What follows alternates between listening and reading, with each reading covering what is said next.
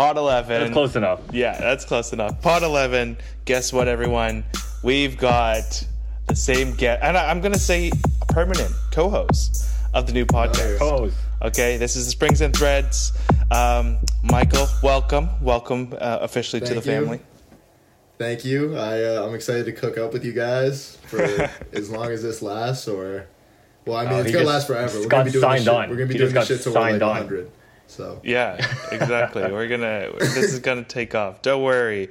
Let's roll into it. We'll try to keep everything under 3 hours. For those that stuck through last time, amazing. Good on you. Yeah, whoever got through it last week, you're a legend for real. You're a real one. Yes, you're a good one. You are real. Shout out to Mike Chen on my side. He got through it. So something about Mike's. Did he actually? Yeah, he's nice. Really trustworthy. Good job, Mike. Right? Or did you just skip through? Yeah. Did you just skip through? Maybe you skipped through the end and you texted me those numbers, but I trust you. Yeah. We're going to turn it over to you, Darius. What was on the wrist? What was on the feet? And I guess, what are you wearing right now? On the wrist, right now I'm wearing Skin. It's Skin O'Clock. Got nothing on, but I am fiddling right now because I have some jewelry on my desk. So just fiddling with some old rings I don't wear anymore. I don't wear rings anymore because handling stuff, you might scratch it. But during the week was all Submariner all week. Oh, wow. And then on the feet, I typically just wore my my B23s. Dior B23s. Original colorway, original release. Damn. Is that the one with the monogram in it, or is that? Yeah. Okay. It's the oblique monogram, like Converse looking plastic shoe. Mm-hmm. Okay. Yeah, it's okay. I see you being hypocritical after we touched on the monogram thing last week. Absolutely. I've never made it a mystery that I like wearing monogram stuff on occasion. Yeah, no, for sure. I think it's appropriate from time to time. I just don't think that you can like overdo it. Like when I see people doing it all the time, I'm like, come on. Or I think the one do not with monogram is if you're just wearing like 15 monogram pieces at once or something. Oh my god. Or you're wearing like Gucci track pants and then like Dior bottoms. It's like, bro. Oh my god. Yeah. That person also wears Adidas socks and Nike runners. Oh, no, I saw that this week. Oh, that was terrible. Adidas socks and Nike runners? Nike socks and Adidas runners. Yeah. You know what? I think that one's like not as heinous as I would have thought it was. Like, I guess before like 6 months ago. Remember when like the protests were happening and everything. Well, I mean, people are still protesting, if I'm not mistaken, but and rightfully so. But when the protests were really starting to pick up, and then Nike like retweeted Adidas that one time, and it was like, oh, like we're all in this together or whatever it was, and then people were like, I'm wearing my Adidas socks with Nike sneakers and stuff now. So I was like, I don't think it's as bad as it used to be. It's not as bad as it used to be. It's still just like, come on. Still a do not. Yeah. Here's my stance. Okay, Nike socks with like something as iconic as like an NMD or an Ultra Boost, I think is like a sin. Okay? Okay. I mean, if you pair it up maybe with like a Continental 8, maybe you can get away with it, or like, any of that kind of stuff. But if it's like iconic, and I saw Ultra Boosts paired up with the white Nike mid socks that you'd get from the employee store. Yikes. Like, that's what I saw. That's like if you did high knee high Adidas socks with like Air Jordans. Just no. Oh, just don't. But before we get too far into things, I gotta do my wrist and shoe thing. Yes. Well, what are you wearing? Go ahead. Wrist, skin, irritation from washing my hands. And COVID times, gotta wash those hands. COVID times, man. Honestly, like I feel like I've paid the price with all these little chemicals on my hands and stuff lately. But on the feet, I pulled out my docs for the first time this year. Oh shit. Yep. Well, I guess not this year. I wore them in the like January, February, March. Which pair do you got? I just got the 1460 The matte black ones with still the yellow stitching. And I wore those a lot, and I wore my Carhartt Air Force Ones as well. Ooh. It's, you know what, slept on sneaker. I've honestly been thinking about buying another pair, just to double up on them, because I don't want to make the same mistake that I made with the Venice Beach Kobe 8. I wish I could cop another pair of those. I was wearing those to the gym for so long, and I went to go buy a pair on StockX like last year, and they're like $800. And this was before Kobe passed. Yeah. I was peace, pretty Kobe. upset. How about you, Ed? What have you been rocking? Brought this out. This is my nice small Hamilton Pilot Pioneer. Why is it small, you might be asking, Michael. Watches typically nowadays are at about... I see everyone's face. Damn. I'll go to pause. I can't even go on with this. Let's just jump into... We're done with the podcast. We're done with the podcast for the rest of the week. That's it. Good night. Thanks, good everybody, evening, for listening. good morning. Comment the numbers at the end if you stuck all the way through this one. Count the size of Ed's watch. Yeah, exactly. Tell me how big my wrist is. Anyways, I'm not going to derail. I actually pulled out a pair of an Ultra Boost. I bought about 6 months ago, just from the outlet store over nearby you, Michael. Nearby you, right? And then so it's the first Ultra Boost I've owned because I've always been a Nike guy. Pretty damn comfortable. Not gonna lie. The one at Von Mills or the one in the middle of like nowhere? I've been to both actually. Do you know the one I'm talking about? The one on 27 that's like the corporate office? Yeah. I've been there for their employee store sale. But no, I got it at Von Mills. It was a good deal, and it was like the first one where the colors were okay. A lot of fall tones. But I mean, my daily, I'll be honest, is my 990 V5s in like the navy.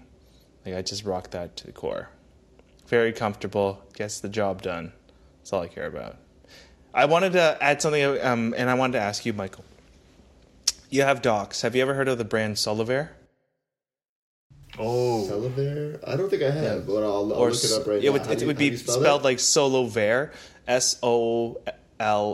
Bro, I literally saw. Straight up, they're like they're kind of expensive, right? They're like they're like maybe like $600 or something like that. No.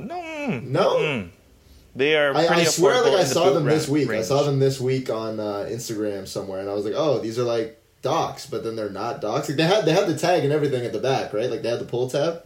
Yeah, so like a made in England boot, similar to the style of the Docs, but the major difference is there's a shank, so there's more support at the bottom by your foot versus the Docs. There's no shank, so you can just collapse that boot, literally like a sandwich. So Solovair is a boot brand that I really want to get into. Haven't bought anything because everything's coming out of England, and I don't want to deal with all that yet. Yeah, we're not paying with those duties. Is the quality that much better? Like, have you seen it in hand? Is the quality that much better than a Doc Marten? I would say like the upper and the material used are very close. The major thing is construction. It's the sole looks really sturdy. It looks really sturdy, and it's just the things, it's the sole, and then it's the insole as well, and then just the shank that's in the middle of the boot. That's what makes it amazing. People have rated it better than the made in England Doc Martens. So check it out. Yeah. I want to buy one, but in due time. That's like I wonder if Rose Anvil has done a breakdown of those. Have you seen that guy on YouTube, Rose Anvil? Yeah, I saw his. I love his white sneaker thing because he kind of like exploited Common Projects. Parts everything. Yeah. Common Projects must be so pissed that video's out there. And just the way he when he tore it apart and he's like, I don't know why the hell there's a shank in the sole. I don't understand. Yeah, that guy's cool. Maybe we'll get him on the pod. That'd be sweet. One day, for sure. Mike, what are you wearing? You didn't even cover that. What do you mean? In terms of your top, man. Oh, now. My bad. It's actually going on the vintage. I got a little Ken Griffey Jr. tee.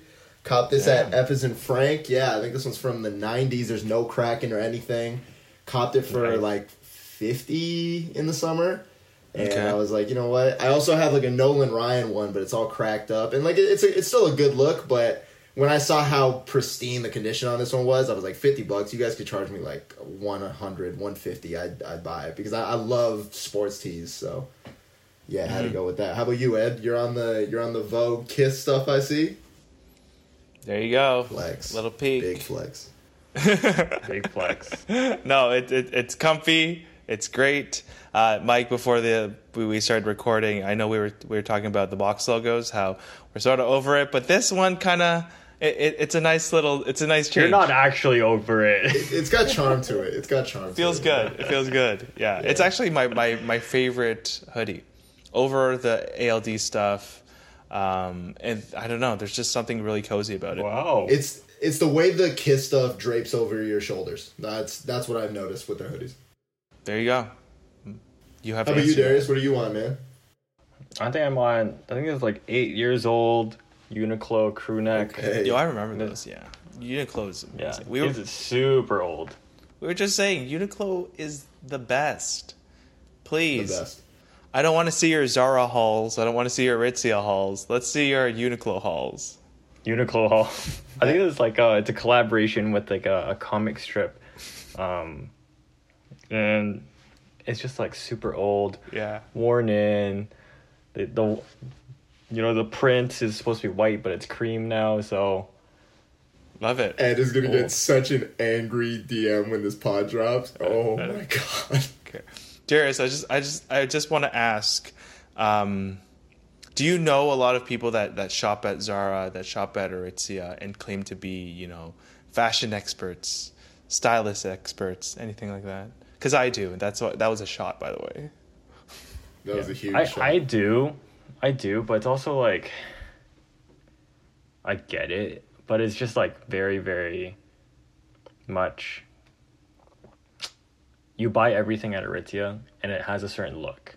Yeah. It looks like inoffensive and it's good, but it still looks good.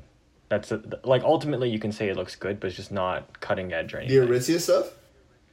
Yeah, like it looks inoffensive. That's like the core of it to me. I guess it looks inoffensive. I just think that like if you do all your shopping at Aritzia, and you might not even mean to do this, like it might not be a thing that you want to copy other people, but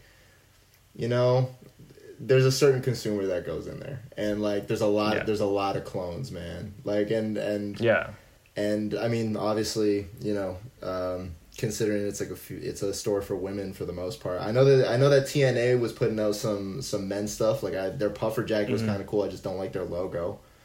But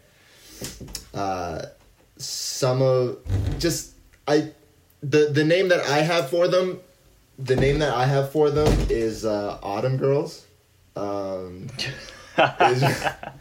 You look like an autumn girl, and yeah. Yeah. no, like don't get me wrong. I know what you're getting at, and like I understand like it's very clone and copy and paste-ish. But ultimately, if you do that, it looks okay. I will say this. You might not be a style savant, but Yeah. it'll look okay. I like their outerwear for ladies. I think they do a really great job with the outerwear, and when you style it with like some nice, trousers from somewhere else, or even like vintage 501s, it looks great. But when you're building the entire outfit from there, it's very copy and paste. Not the best. A little bit of a beef that I had with them, not even regarding like anything of the look, but I don't know how I found myself in this section of YouTube, but it was like this girl doing this haul that she got from Aritzia, and she was like really excited because they had just like incorporated like what they thought, I guess, at their corporate offices were plus sizes. Okay, we're back. Just a few We're back, technical we're back. difficulties. So I don't want to offend anyone more. Look, nothing against Aritzia. Great stuff. Just, do a little more diverse shopping. For Zara, I do have my gripes about, but it is what it is. There's always going to be fast fashion, and then there will be what's called slow fashion. Right? just to finish the point that I was making, because I completely forgot what it was, but now I remembered. It was just like I saw this YouTuber doing like a plus size haul. I guess it was like the first time she had ever ordered anything from Aritzia, because like she couldn't fit in anything prior.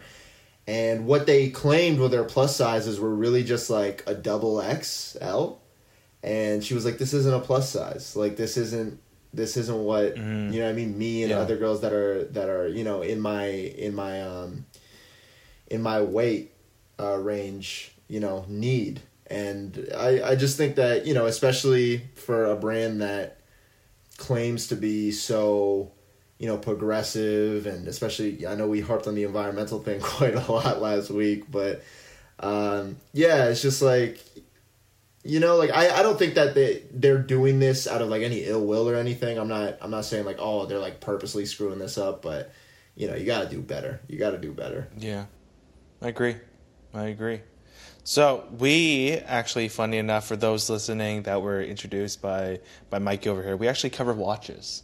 And that's something that you're gonna get a taste of this week, okay? Last week we got a little excited. It's all good. You know, got a lot of good vibes here. I want to talk about a release that I was really happy about. You've heard about this brand before. I brought them up, and it's another collaboration. I love these collaboration pieces. I have shared our opinions. I think Darius and I, we do read this publication. This is the publication where I stole the magazine out of the actual airport lounge. Right? So that is none other than Hodinkee. So shout out to the whole team at Hodinkee. Great group of guys, very knowledgeable, way more credible than I am. But they actually collaborated with Swatch. So for those that don't know Swatch, you might have seen them at like a mall kiosk, right? And it looks like a toy. It looks really fun. But they were kind of the first to do.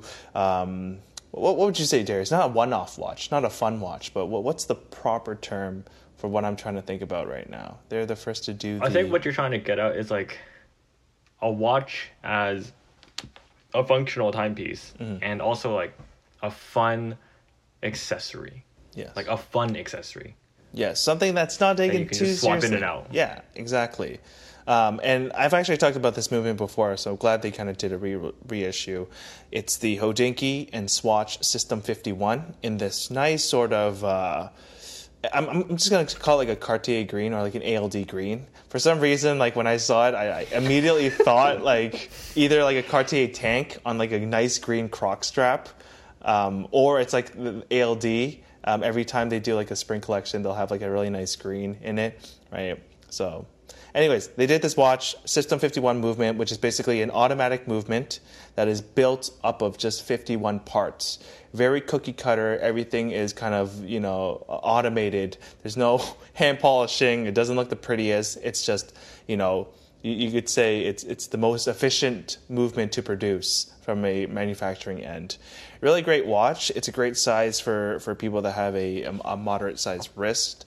Very accessible as well. Let's see if I can get any specs. I cannot. Has what they call a California dial, which is really interesting, where the 12 o'clock, the 3 o'clock, and the 9 o'clock are just, you know, these shapes, and you have a mix of Roman numerals as well as Arabic numerals. Very interesting. If you do have a chance to check it out, please do check it out. If you're into fashion and you are into kind of, you know, looking at ways to add something to your wardrobe, make it a little, you know, different, I do think this is the watch for you. I think it goes well with a lot of different outfits. Mikey, if you are looking it up, you can just see the Hodinkee System 51, Swatch System 51. I think it's a great color. Would like to get your opinion as not someone that's heavily invested in this hobby. You know, I actually really like the title of the article that I'm looking at right now. This is the affordable watch to gift this holiday season. Okay. And nice. You know what? I like it. How much does this go for? Couple hundred. $170. What? That's soft. You know, here's the thing is USD. Yeah, USD. So I guess like, you know, maybe like 210 retail Canadian, something like that, or 200, something like that. Something I find really, really interesting about Swatch is they have like this really good cred, it seems, Mm-hmm. at least as an outsider to the whole watch thing, within the watch community, but their product is still very affordable for the most part, from what I've noticed. I don't know like what their most expensive watch is. Darius, you probably have a better idea, but I have no idea, to be honest. but no, like I just feel like, especially, you know, with the way that their actual retail model is set up, like if a lot of the time it's like a kiosk in like the middle of a mall or something. Yeah. I know they had one at the Eaton Center in like the same spot forever. Yeah. And I just feel like, not obviously it's a lot different than buying a phone, but even just like the retail model of like having just like a small kiosk and being like, hey, like we sell watches, it's a lot more inviting to somebody who doesn't know a lot about watches, because it can be very intimidating to you know, get in the watch game and be like, well, I can't afford any of this. Like, there's no way that I can afford this $2,000, $3,000, $4,000, $5,000 watch, which even a lot of the time in the watch game is like, oh, it's not that bad. You know what I mean? Like, it's like, oh, like that makes sense. But for the average consumer that doesn't know a lot about timepieces or doesn't really care that much about timepieces, Swatch definitely hooks it up for people. Yeah, I always say for people looking for watches, right? If you're very new into this and you go to like Fossil, you go to all these places, I would recommend checking out Swatch first. The reason being, within, you know, the whole watch industry or timepieces, is you're always kind of looking for heritage. The heritage kind of adds validity and credibility. The Swatch Group actually owns a number of other brands, including a movement manufacturer by the name of ETA. So ETA is also, so they make movements, that's their bread and butter, and then they'll actually just, you know, sell off those movements, and other brands will use that movements, and then the brand might do their own dials, their own casing, everything like that. In addition, the Swatch Group does own Blancpain, it does own Glashütte Original, Omega, Longines, Tissot, Hamilton, and Rado. There's some legitimate watchmaking chops. I guess I was expecting a reaction from Mike to go like, "Oh shit," but it was like I was like trying to read you. I know everything about watches now. No, you know, I guess like better suited for me to make a comparison with is Lacoste. That kind of reminds me of Lacoste in a lot of ways. Or at least the brand Swatch does remind me of Lacoste in a lot of ways, because, you know, people aren't going crazy for Lacoste product, but at the end of the day, it's been around longer than all of us combined, I would assume. That sounds about Yes. right. And it'll probably be around long after we're, you know what I mean, dead and gone. So it feels like Swatch is almost like, yeah, people aren't, you know, going nuts for Swatch or anything, but they're a legacy brand, you know. They are an affordable legacy brand, which is like very, very cool to see in such an expensive hobby. What's really good to be said about Swatch is that they have never ever tried to be or even come across as being anything other than what they are. Yeah. You know, an affordable accessory that tells the time. Yeah, from personal experience, I remember being at Eaton Center one time, and I saw this family. I think it was 3 boys, 2 girls, and then the husband and wife. And they looked like visitors, and they actually got the kids' timepieces. That's how easy it was. Is they walked to this tourist attraction, right, in downtown Toronto. They went into the mall. Here's a kiosk. Okay, kids, pick out your watches. And then, you know, the look on their faces kind of reminded me of like the first time I got like a little Casio with, or like a little G-Shock with like a Velcro as a kid. I was just like, oh my gosh. Or maybe not even that. Maybe like some off-brand stuff you get from, you know, Pacific Mall, anything like that. So yeah, like it was very relatable. It was great to see like kids still have that feeling of, I now have something that tells the time, right? Until they get a smartphone. They'll enjoy it now. I guess you bringing up smartphone, I definitely don't want to get too much off of like mechanical here. As watch collectors, how do you guys feel about, you know, the digital or the digitalization of watches, where even when you see, like, I know you brought up Fossil, when you see these brands, like even Fossil has like a smartwatch now, or like obviously the Apple Watch is far and above, like the leader in the market, and or like a Fitbit even have it, looking a little bit more like a watch instead of a fitness device. Like, how do you guys feel about that as people that, clearly love the mechanical aspect of it and, the movement and all this stuff? Like, do you think that takes away from the hobby, or that adds to it and then will bring people into the hobby going, oh, now I want something more mechanical because this is a little too sporty for me? So I'm going to jump in. Number one, Darius is going to answer this. But number two, as listeners, if you check out, I think it was our first or second podcast. First or second podcast. We talked about the Apple Watch. We talked about it. Yeah. So for listeners, if you want to check that episode out, definitely go through. But Darius, I think your opinion is amazing for this. Yeah, the short of the opinion is that the Apple Watch or digital watches, or smartwatches, I should say, smartwatches in general, are essentially a different product from a watch. So as a different product and like a utility product that connects your phone to an accessory, a device that gives you a secondary display for quick updates, fantastic product. Like, I've owned Apple Watches and I've worn them, and they're great. Like, they are so good at what they do, and they're also significantly more accurate than any mechanical watch I would ever own. That being said, they will never replace what a mechanical watch is, because what a mechanical watch represents is essentially different from what a smartwatch represents.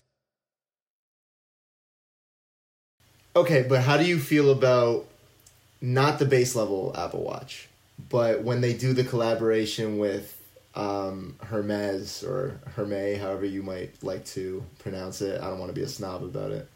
I think it's fine. I mean, like, it becomes a luxury digital product, but it never strays from being a Apple Watch or a digital watch or like a accessory to your smartphone. When they came out initially with the first Apple Watch edition in solid gold for like $20,000, it was still an Apple Watch. It didn't attempt to market itself as like more than what it is. I think a part of the watch game, at least from an outsider's perspective, is that if you pick the right watch, it appreciates over time. I don't think that an Apple Watch can ever appreciate over time. Doesn't matter if it's made out of gold or uranium or whatever it might do. That's a really contentious subject too, because it's like, should you buy a watch should like value over time be a decision or factoring a decision to purchase a watch, yes or no? In some ways, yes, if you do intend on selling it, but should you ever really buy something that is a long-term purchase, unlike a car or something, with the intent of selling it? That's fair. Yeah, I hear you on that.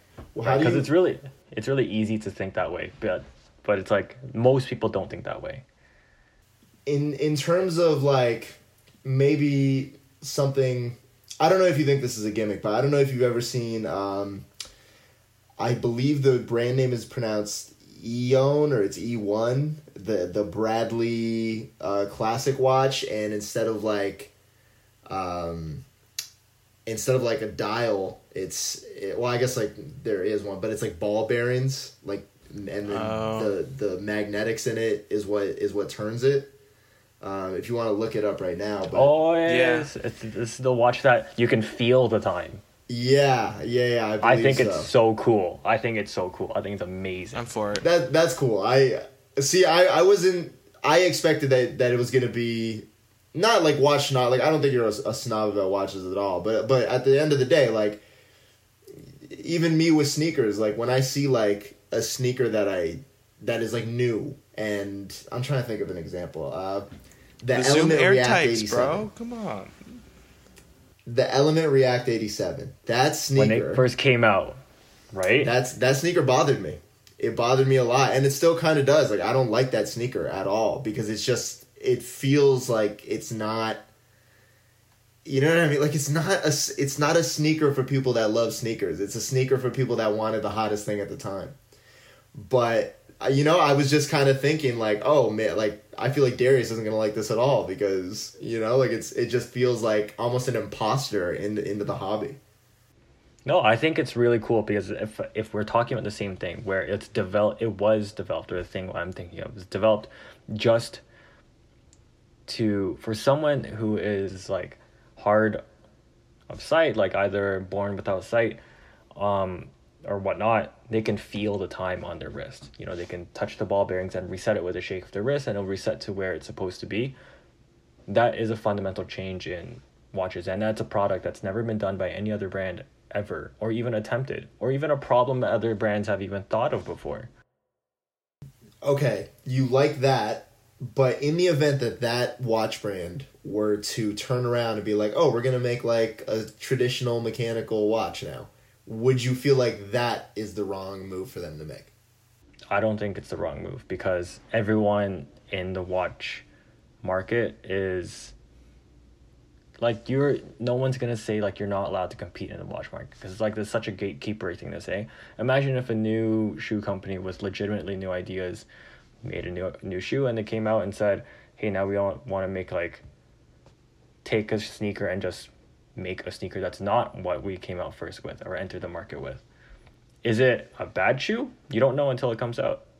Can you say they shouldn't do it? Probably shouldn't say that because what if they come out with something really, really good?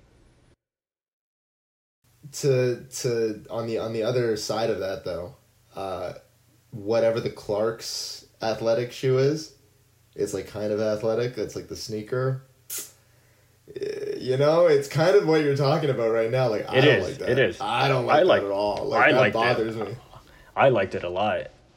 I didn't buy it, but I think it was cool. It was a cool concept. Like at least they're trying something. As much as I would love for like Jordan Brand to only make the Jordan 1 in like forever, and I hope they really do, I still find merit in like the Jordan 30 when they try to make a performance shoe or something totally different. I still find merit in that. I might not buy it, but I find it's something they should do. How do you feel about that, Ed? In terms of, like if this watch brand were to start making mechanical, like traditional watches? Well, number one, I think I'm more tactile, so I would want to see what exactly they come up with. I want to see the dial. Does it hold true to its original design? Is there still elements of like their original ethos? If it was, let's just say like a generic watch with like Arabic numerals or Roman numerals, enamel dial, anything like that, I would applaud them because I think they just want to do something different for once. I would actually relate that more to. And I relate that to like a musician. You come up with like a banger, right? Everyone wants to follow up, but everyone wants the follow up to sound exactly like the first album. As an artist, you're going to get bored. And then for your second album, you're going to want to do something different, whether your A&R and your team agrees with you or not, right? Because you're like, yo, I've done this stuff. Like, I don't want to do it again. So I can kind of understand if, what was the, how do you pronounce it? Sorry. E1? The Eon. I don't know if it's E1 or Eon. I've never heard their brand name. I've only seen it. I've only read it. So in that regards, but I like the original design. To go off of what Darius was saying, basically about how Jordan 1 has their original. The amazing icons of like the 1, even the 2s. I love the 2s, 3s and 4s, right? But then there is merit in like 30s. There is merit in like some of the wackier things because you don't want to stop innovating. You never want to stop trying stuff. You don't want to just ride off the coattail of your past, right? You always got to move forward, good or bad. You just got to try it out and then see how it goes. Like I'm a fan of the Deltas. That's just my personal opinion. People can have their opinions as well. They'd be like, no, it's exactly trash. When you talk about the 87s, I never had that feeling. The React 87s, I never had that feeling. I said, this is a very techie shoe. This has like ripstop on there. This feels very technical to me. The cork is like strange, but I bought a pair though. I didn't like them. They did not fit my feet very well. I'll never like that shoe, man. Damn. I don't know what. I don't know. Did you like And the undercover ones? I don't think that. No. The I didn't. ISPAs? I didn't. I like the ISPAs though.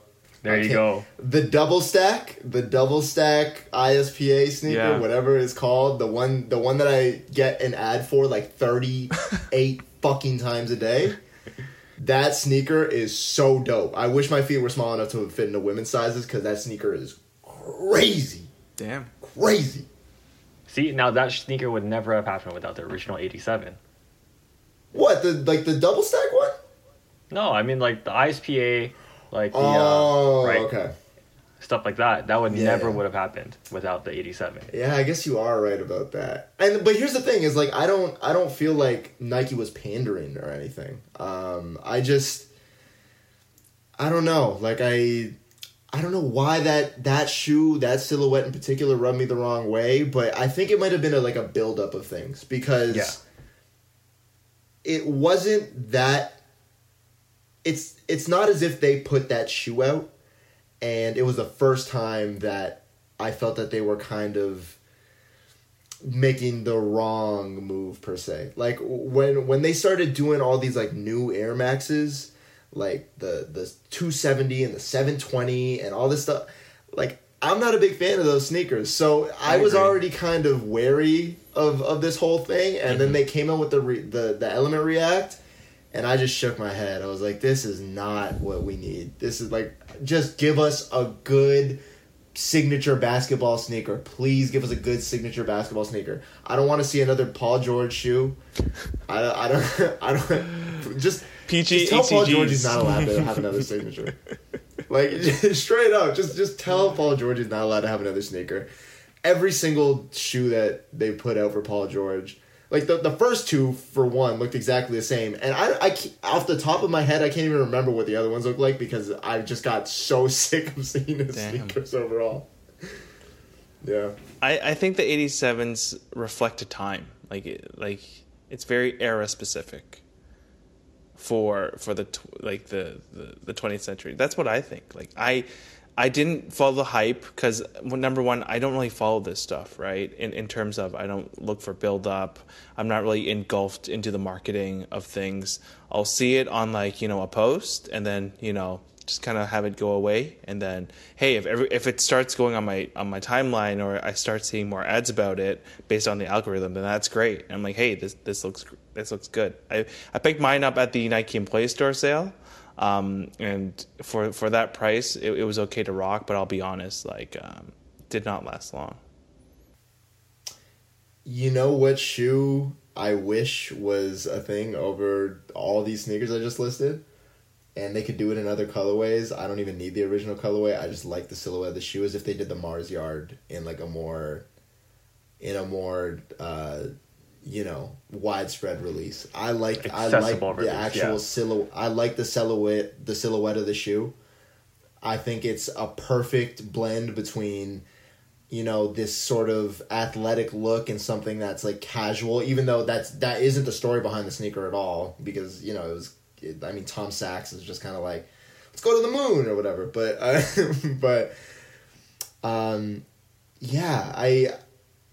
I feel like, we had this conversation last week about the whole influencer signature sneaker thing.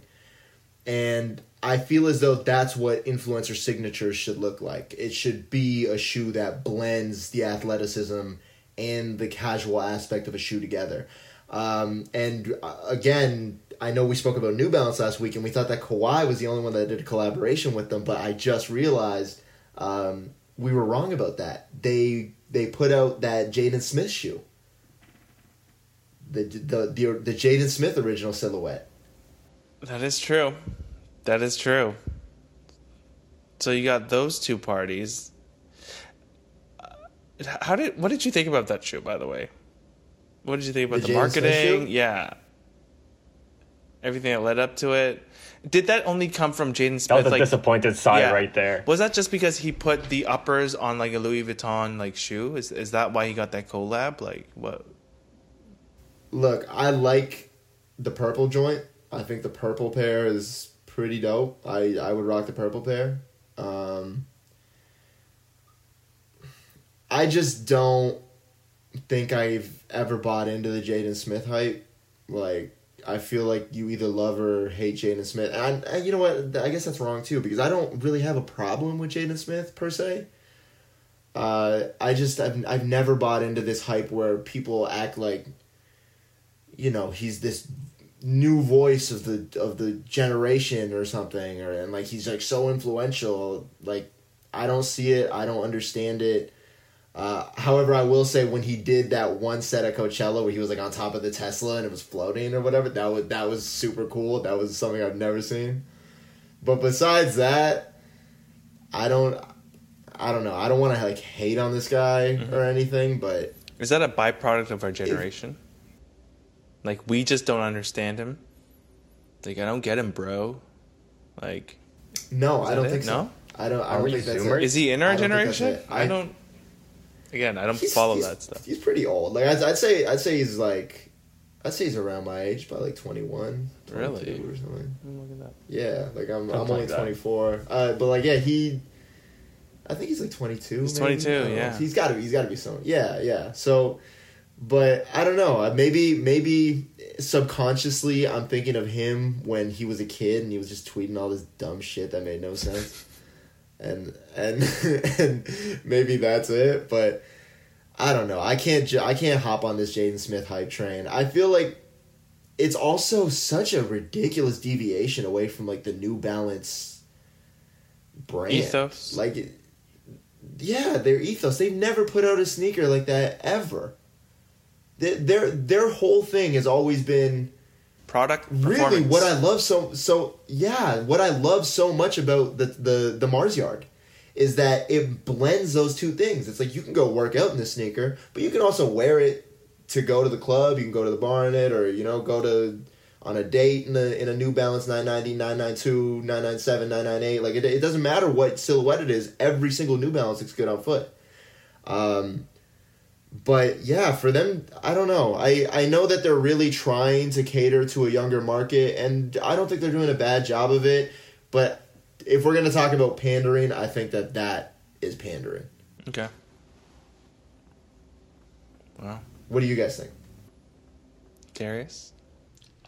I mean, I literally just searched up the shoe. I have no idea that it even existed. All good. We learn But- things every day. I don't know. I don't really have a strong opinion on this New Balance and Jaden Smith thing. I think what's really cool, though, is Jaden exists in, like, this fashion world, in this sort of bubble where no one really has bad stuff to say about him, but no one also really has really good stuff to say about him. Like, everyone's like, oh, Jaden's, like, now wearing the face of women's Louis Vuitton ready-to-wear. Okay. And then now Jaden's releasing like a New Balance shoe. It's like, okay. I think it's good and bad because it's good. Like he gets to do all these things and see how he can interpret certain things or how he can challenge what brands have done in the past. You know, he is the face of like women's ready to wear for Louis Vuitton. Like that's, unheard of. Now he's doing this New Balance thing where they've never done like this purely lifestyle shoe before. I think it's okay. Again, like not a strong opinion on Jaden. Okay. Product aside, business now. Who I don't want to call him out because I think he's amazing at his job. Who heads the collaborations and strategic partnerships over at New Balance? He's a really cool guy. But that one just felt out of line with the brand. And so when I saw the marketing behind it, I really didn't pay that much attention to it. I saw the colors, I'm like, great. But I always looked at New Balance as, hey, we're the first to create a $100 shoe. Hey, we're not going to spend any money on like influencer marketing. If you know the quality, our end cap technology, like all that stuff, right? So when that shoe came out, I'm just kind of like, is that where it's going now? Because we saw the Kith stuff. You saw like all these people kind of vouch for New Balance. You started to see New Balance collaborations, and then the Jaden one was just oh, is that where we're going now? Is that how 2025 is going to be, kind of thing? So that's kind of my take on it. No hard feelings for Jadon, but it's just as the brand New Balance. Is that where we're going? Is that what I'm going to start seeing out of the brand? Yeah, like for it, and I guess this is a little bit of a gatekeeper mentality on my part. Is I love New Balance because in small part, not the majority of it, but in small part because a lot of people don't fuck with New Balance. Like, a lot of people aren't out here going, oh, I love these shoes. Like, oh, I love the 1500. Like, you know what I mean? Like, obviously there's people in certain circles, and especially when collaborations come out, people are more prone to care about New Balance in that sense. But, you know, it's always felt like the most wide open secret in the shoe game is that New Balance makes cool sneakers, and that if you know what you're looking for, you're gonna find a cool New Balance sneaker. I feel like especially they do such a good job of that, in the sense where you go to a retailer like the Bay or Little Burgundy or something like that, and they have like, what shoe is it? Is it the 574? Is that the New Balance that's like everywhere all the time? Is it the 574? Yep. People don't really like that sneaker that much, so they write off New Balance. I mean, like, I'm sure it sells well, but I'm just saying in terms of the general public, it being like a cool, the general public, yeah, like a cool sneaker. Like, a lot of people, you know, if you walk into a Little Burgundy and they have all these, they'll other get the options, Cortez. like, They'll get the Cortez over the New Balance. They'll get the Cortez. They'll get a pair of Chucks. They'll get whatever, but they're not really gonna spring for the 574 every time, and that has done such a good job of really keeping it that, you know what I mean, that wide open secret for me as a New Balance fan, is that people see the sneaker and they're just like, New Balance is trash. I'm like, yeah, cool, keep on thinking that. That's fine. Like, I don't need you dipping into my stock at all. Like, I agree. Yeah, I don't need you to get the Casablancas to sell out, and I can't even cop. You know, I'm just bitter. I'm bitter about that. I wanted to cop for a partner, but no, I did not get it in a smaller size. I don't really understand that sneaker. The Casablancas? I don't think I get it. Yeah, I don't think I get it. Like, I don't think I get the hype behind it, at least. Like, I'm not like a huge fan of the silhouette. Okay. But it seems like it just, people are crazy about it. All right, so I'm going to jump in. So, the Casablancas, I'll be honest, I didn't know about the brand beforehand and their aesthetics. But when the shoe came out to really launch the 327s, I was like, hey, these are pretty neat. Not sure if it's for me, the green and like the orange. But then it kind of grew on me, and I think I look at it as just, in terms of materials and fabrics, I'm like, this is really nice. Like, it's a good shoe for a good price. I will say this. For 2020, my silhouette of the year is the 327s. I love the silhouette when he came out. It's my silhouette of the year. Not in terms of comfort, but in terms of silhouette. Because you're borrowing design cues from mid-70s to 80s runners, right? You have the design cue of kind of like the waffle tread.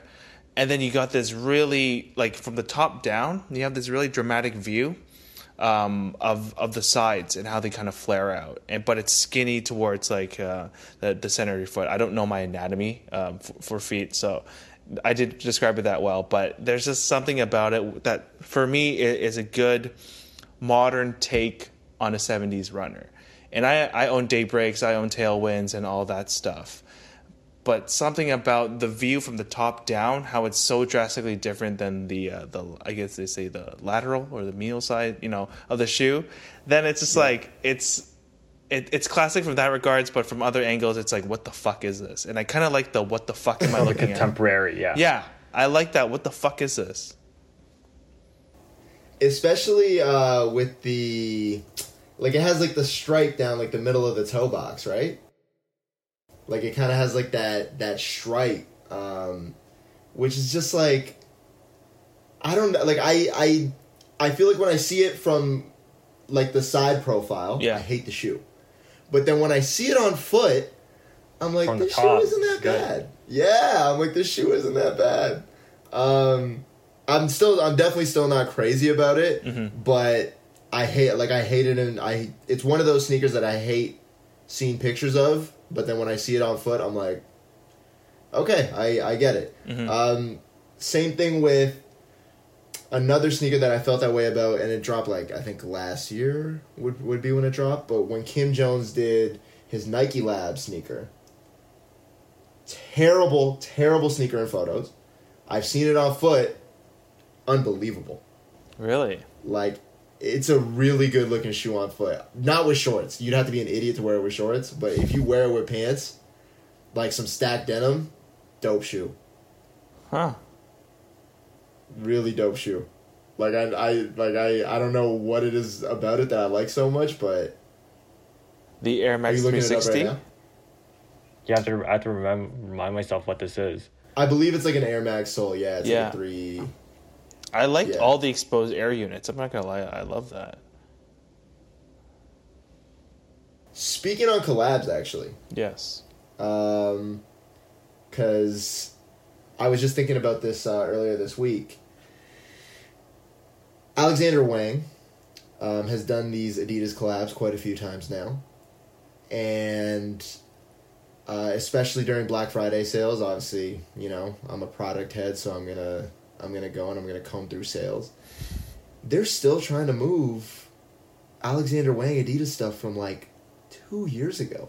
2 or 3 years ago, yeah. Dude, like where did it go wrong? Where did it go wrong? Because I like that basketball sneaker. Like, I think it's cool, but like, where did it go wrong? Like, I don't understand. Like, when you have like such a powerhouse name like Alexander Wang, like, how does that stuff not, you know, completely just send the market haywire? Like, it doesn't make any sense to me.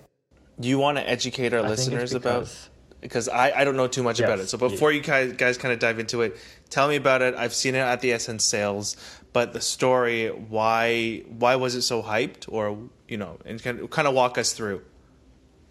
Well, that's the thing is, I guess I don't know all that much about the marketing of the product when it came to that, but you know, I've seen it so many times that it's not like they didn't push it with like influencers. Like, Alexander Wang is friends with every supermodel on the planet. Like, they were all wearing this stuff. They were wearing like the jacket, or they were wearing like I know they did a sneaker that looked kind of like a Balenciaga Speed Trainer with the upside down Adidas logo embroidered on the side. And you know, like they did like an Alexander Wang like basketball sneaker type beat with like the boost in the sole, and it almost had like the sole kind of reminded me of what you would see on like the Puma, like Yeah. the Rihanna stuff, like the Creeper. Yeah. It's And pretty thick. yeah, it's like a thick sole, and I thought it was well done. I had no problems with the product. I thought that it was very relevant At the time. and yeah, very relevant at the time, like very timely in terms of design. And I don't know, like I scratch my head every single time there's a sale, because they're still trying to clear the stock. Like it's Alexander Wang. Like you know, like is this indicative of Alexander Wang, or is this indicative of Adidas, or is it indicative of the fact that these two brands just don't mesh together? I think it's indicative of Alexander Wang, because if you think about a general consumer, right? What in Alexander Wang sells? Tell me, guys, what sells in A Alexander? lot of like, I feel like they sell a lot of accessories. I feel like their Yeah. accessories do pretty well. Like, I know when they did like the tights with the AW and stuff, I know like Yeah. a lot Yeah, of girls that exactly. ended up buying those. I feel like they do decently well in terms of like outerwear. I feel like I've seen at least the consumer that can afford that product wear it a lot. Exactly. Exactly. Yeah, But like a lot of people who aren't like strictly Alexander Wang New York customers, right? That customer is going to be an Alexander Wang customer, no matter, regardless of what he does. Mm-hmm. But someone who dabbles in his brand and his product typically buys a few things: his boots, with the heel, Yep. his Gabby bag with like the studs, Yep. and then all his logo stuff that's like AW on all the on the piping, and like the Uniqlo thermal wear with like the AW stuff. That was nice. But and then with the AW Adidas collab, all the clothing sold out because it looked like branded Like Alexander like Wang AW, stuff, yeah. right? But the shoes didn't have that, except for the sock one that was like, okay, it was relatively cheap for like. And the it was rest of the also collection. it was just a no-brainer alternative to the speed train. Exactly. But everything else was like $500, $400 retail, and at the time that was really, really high. So now that when you discount it to like half off or like 70% off, and it's like one something, two something, but now it's old, like no one wants it.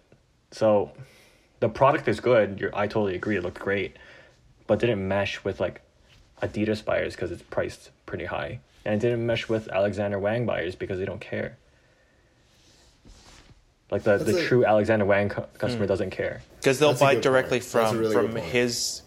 his line sheet for that season, right? Exactly. And also, they don't care for like a sneaker, really. Like like nobody really cares if Alexander Wang makes this. Like if you're one of his, like actual inline customers, you don't give a shit if he puts out a sneaker because you're not going to Alexander Wang for sneakers in the first place. Exactly. And if you are, you're buying his mainline stuff. Or Yeah. you buy the percentage of people who are buying his stuff, who bought the Adidas stuff, is going to be so little compared to the actual amount of stock sure. produced. It's going to be irrelevant. Now that we're on the topic of just like kind of weird collabs, I guess. Even though I don't think that one's that weird, but I saw a few weird ones this week. I don't know when this first one came out, but I saw on End. I was just going through product, and there was a Rowing Blazers collab. Oh, here's that. With Babar. I didn't even know that was a thing outside of Canada. Like, I thought it was like a YTV exclusive show or something. Mm-hmm. But Babar was essentially, for those of you that don't know, it was this cartoon that would come on at around 2:30 every afternoon. And it was on right before Fairly Odd Parents, which pissed me off more than you could possibly understand. Mm-hmm. And it's just a very odd collab. It looked cool. It looks really cool. Like, I would buy it. I don't know if I would buy it at the price tag. I feel like the rugby that I was looking at was maybe like $249 or $269, something like that. Mm-hmm. But very odd collab choice. Do you know anything about this, Ed? Or I know that you're a Rowing Blazers guy, right? I love the brand. I love what they do. I love the store. I've been into it a couple times. But I didn't know about this collab, and so I'm looking at it right now, and it feels really Rowing Blazers in the sense that they're just about having fun. I mean, Jack started it not to be very serious. It was just, hey, like, this is what I wore when I was rowing. I created the book, I think, with Polo. Was it with Polo? Ralph Lauren? Or, like, they co-signed it as a brand. It's either them or Tommy. I forgot. But this just feels really fun to them, right? They pick a icon. They put it on some garments that their audience could resonate with. Would I buy any of this? No. The only Rowing Blazers items that I would buy would actually be their blazers. Like, their blazers are constructed, they are amazing. They're crafted in New York.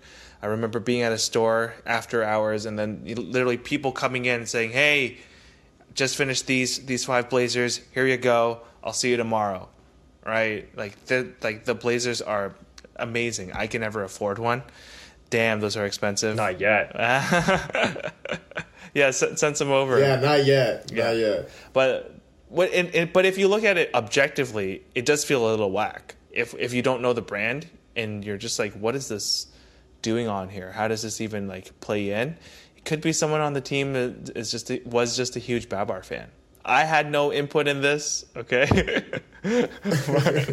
but I think someone just probably really, really loved it, brought it to Jack's attention, and I forgot the person who runs their production, but maybe that's it. But it's playful. It's Rowing Blazers. The colors are very Rolling Blazers, and yeah, that's it. But it doesn't go any further. That's an issue too, right? It doesn't go any further. It doesn't elevate the product. It doesn't elevate Bad Bar in any way. It's just, hey, here's this collab. Yeah. It's just a collab for the sake of being a collab. Yeah. Not Ronnie Feig at all. Come on. SpongeBob? Hey, look, there's a few people I'm never gonna disparage on this podcast. I have no smoke for Ronnie Feig. I got no smoke either. I got no smoke. We're good. We are good. I literally, you know what I mean? I wouldn't be on this podcast if it weren't for Ronnie Feig. Oh. I mean, obviously I wouldn't be on this podcast if it weren't for you and Darius. But like, legitimately, I wouldn't be on this podcast if it weren't for Ronnie Feig. Like, like, I remember being like 16, 15, like really just started getting into sneakers. And, you know, I would go and save up all my money, and then I would go buy like the hottest sneaker. Like, I'd go line up. Like, I would get up. My parents thought I was crazy, but I was like 16 working at a golf course, you know, for student minimum wage, not even minimum wage, student minimum wage, which is like significantly less. And so, yeah, I'm getting paid student minimum wage and like working for tips and stuff. And Von Mills was still getting Jordan releases at that time. So I would go work like part-time, or, you know, maybe working during the summer, maybe like 28 hours a week or something like that. And I would take like 70% of my paycheck and wake up at 5:30 in the morning and hop the wall and like just walk to Von Mills. My parents thought I was nuts. And yeah, so I would get these sneakers, but the issue was I was shopping at Blue Notes. So like I literally, so I had no swag. Like I had the sneaker, but I didn't have anything else. Mm-hmm. So I remember when I finally like came across Kith one day, because I was just looking for pants. I was like, I need pants that aren't the Mercer pants, H&M or whatever. And I came across the Mercer pant, and I'll never forget. Fucking amazing. Like, the feeling, so good. The feeling that seeing the Mercer pant for the first time gave me is what drives me to still want to be in this industry today. Wow. Like, I'll never forget it, because I was like, oh, this is like, it's like something that somebody would wear in the military, but like, it's athletic. I was like, this is weird. Like, I'd never seen a jogger in my life up until that point. Like, that is nuts. Like, think about how many joggers you have seen in the last 10 years. Yeah. Like, he brought it to the forefront. Like, that's nuts. Like, that's crazy. At the time, it was Ronnie Feig and, like, John Elliott. Yes. Joggers everywhere. Yes. Look, Mikey. John Elliott doesn't get enough credit. If one day I could help you make it happen through a phone call, I would love to. Yo, Ed, honestly, I have no hate. If I have no hate with Ronnie Feig. I really don't. He's amazing. I love his passion. He's super nitpicky, just like Teddy. But that's what I love about creatives. That's what I love about people in the industry. My comment was just every fashion memes page. Kith is just going to collaborate with Mother Earth. That's it. I have no smoke. That's what I was about to say. Is like, I won't disparage him, but at the end of the day, like, those memes are hilarious, man. It's so funny. Those memes are so funny, because it's like, but because you know he's so passionate about the product, like he is so passionate about what he's doing. Like, he's not faking this, and like that. I think that's what the biggest issue is with people, is that people think that Ronnie Feig is doing this and he doesn't actually like care the way he says he cares. But cares. Every single thing he does, like, he pours his soul into every collaboration. Like, he loves whatever product he's collabing with, or else he's just not going to do it. Let me speak on this. So there's a twill applique on this guy. Okay, it's like a double tackle twill applique. It originally was going to be a chenille, right? And it was going to have like the city direct embroidered onto that chenille patch. And I remember that call. Like, he was just like, the way the stitch, the tape is made on the R is just not right. If we can't improve it, we're dropping it and we'll think of a new solution. And I'm just like, damn. Number one, he's crazy, but when you're that particular and you're that meticulous, that's where you get people's respect, and that's where you get everyone else. Like, they might not notice these things, but because he cares about it, when you get it in hand, when you wear it, you're just like, oh, this is really nice. And I think that's really his job, right? His job isn't to be like, you pick it up, whoa, look at this paneling, look at this, like, burrow, patchwork on there. No, you want to pick it up and be like, hey, this is nice. Every great designer, visual, whatever, is if you can somehow, turn your vision, turn your art into, and distill it, and not have someone really think too hard and just enjoy it for what it is, you've done your job. There are exceptions, but when you can do that, you have done your job. What did you guys think about not just the actual visual look of the palette collab? I think the palette collab for the A6 anniversary was top notch. I feel like it's some of the best work they've ever put out at Kith. But the fact that they put out so many fucking colorways. So I don't know if this is by design, but, and of course there's resale on all these sneakers, but if they had made one colorway for the anniversary, that shit would have skyrocketed because all the colors look good. But meanwhile, they were like, no, let's put out 30 pairs. And then people, like, the market won't know which one is the best. Mm-hmm. There is no best because it's all up to the consumer to decide which one's the best. And nobody's going to agree on it because there's 30 fucking pairs. So, like, how do you feel about not just the collab and the way that it was executed, but also the fact that there were so many colorways and that it kind of killed resale. Not killed resale, there is resale on every single pair, but instead of resale being $1,500, it's like it's affordable resale. Like, you can get a pair for $450, $500 on StockX. It's still expensive, but it's attainable for most people. I think it's great. I really liked it because, and I really hope that when someone makes a collaboration or a product like this, that they know is going to do well. Like, it will do well. And it's not going to be a reoccurring product, and you don't really need to worry about stuff like that. I hope that they don't think this shoe in this colorway will have X resale. Like, that's our target. They just want to put out a fantastic product. For sure. How do you feel, Ed? As a concept, I loved it. As my background is art, like the whole concept behind it, his execution, the video, having, it was well shot, well lit, you had all the pairs on the wall, amazing. Similar to Darius's point, in terms of this collection and this program, it's not about the resale. I think this was really artistic for Ronnie.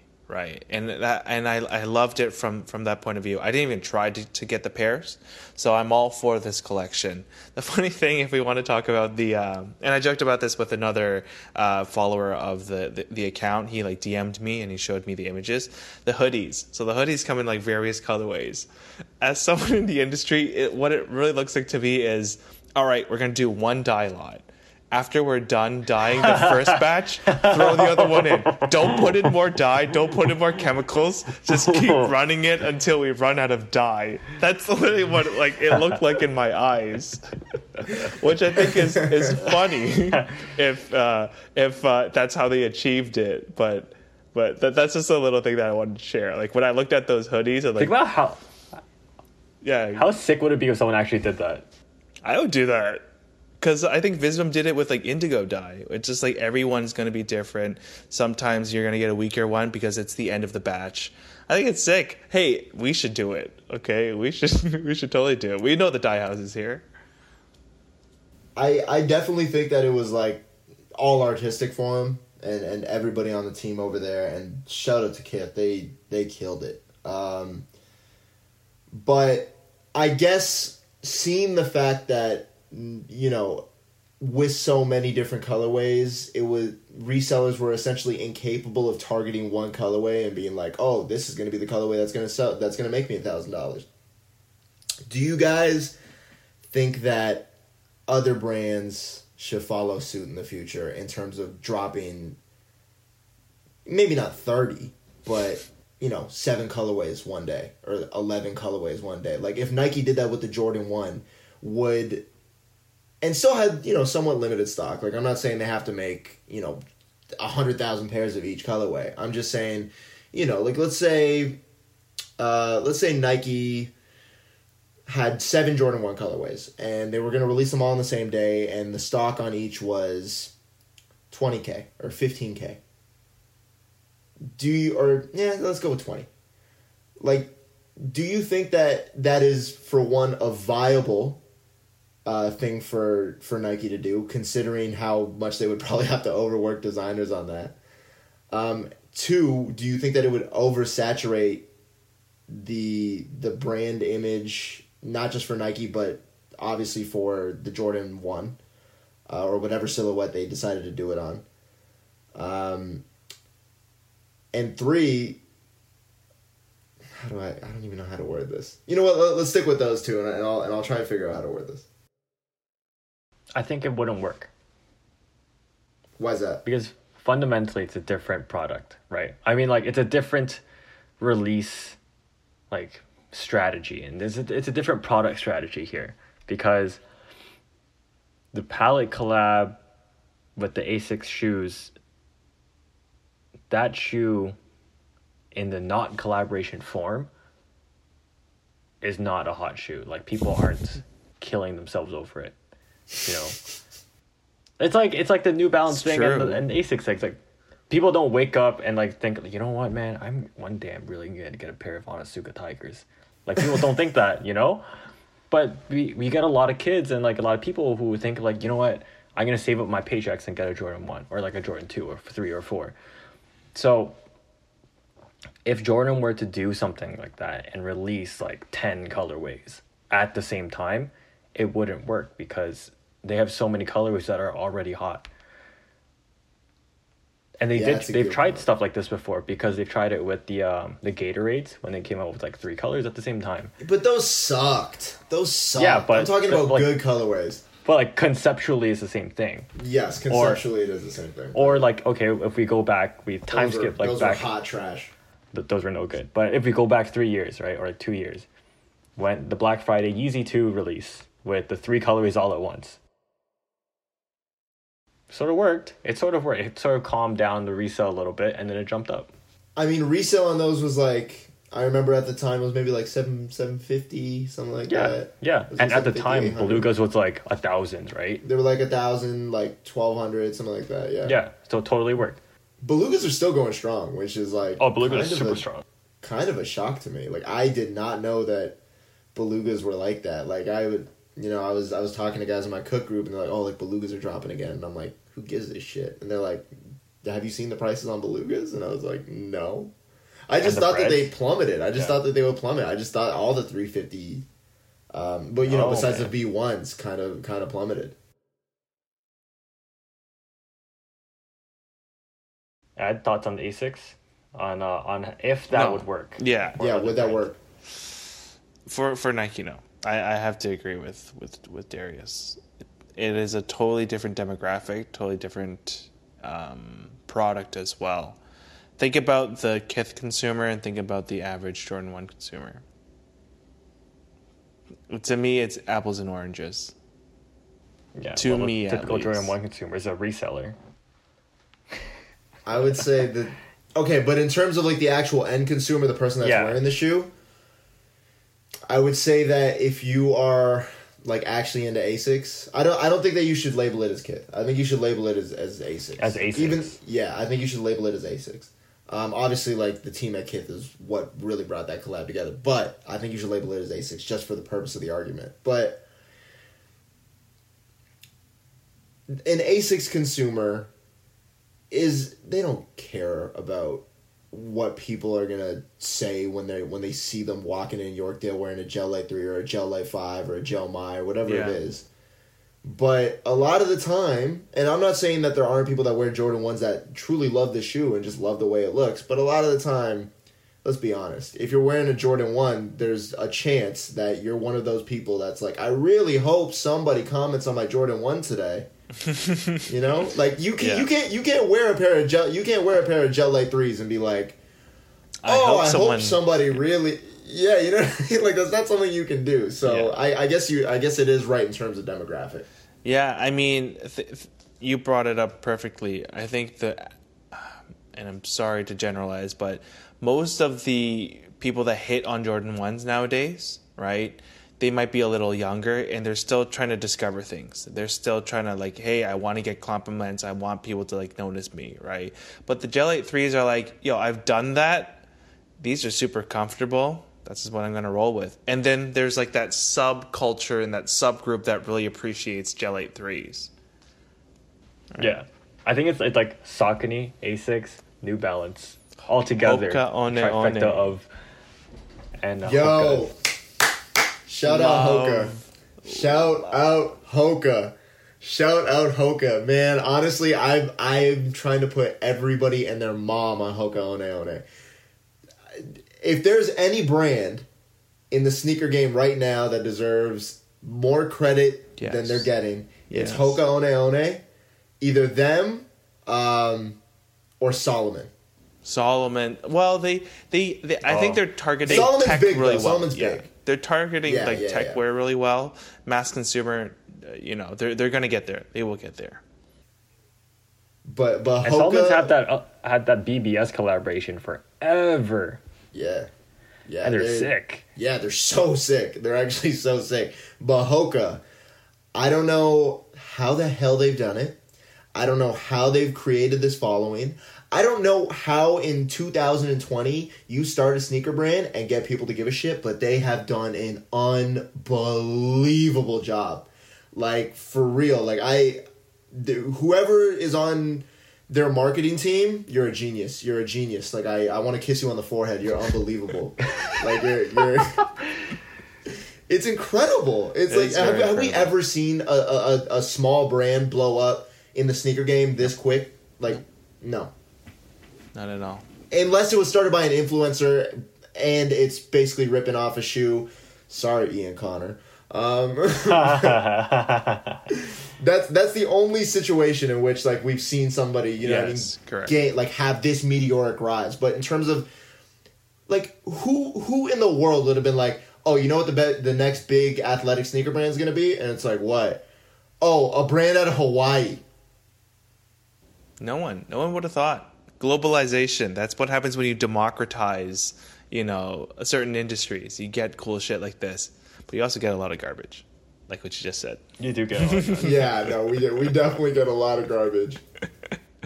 Yeah, for those that haven't been able to pick up a pair, I definitely think you should. The Essence sale is happening right now. We just finished. Oh, good segue. We just we finished this past weekend, Black Friday and Cyber Monday. I want to ask you guys cop anything? I'll start with you, Darius. I bought nothing. Not a damn thing. Hold on. I literally just Googled Hoka One One just because I was just like, I just wanted to see the Bondi, like the 5 or whatever. They're a French sneaker brand?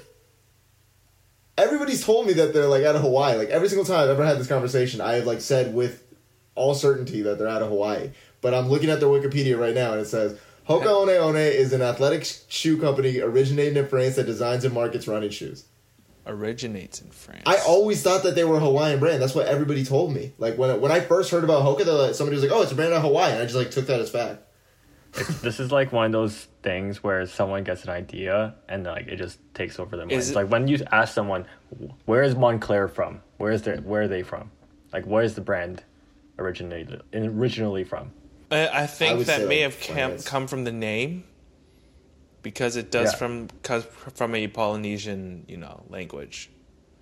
Yeah. So maybe that's why. Exactly. So it comes from a different language. So like similar story, Montclair sounds French, it's Italian brand. Just like Haagen-Dazs. Marketing. Exactly. Wow, that's so interesting. I literally took that as fact. Sorry, Hoka One One. I mean, it's all c'est good. la vie, Don't I guess. smite us.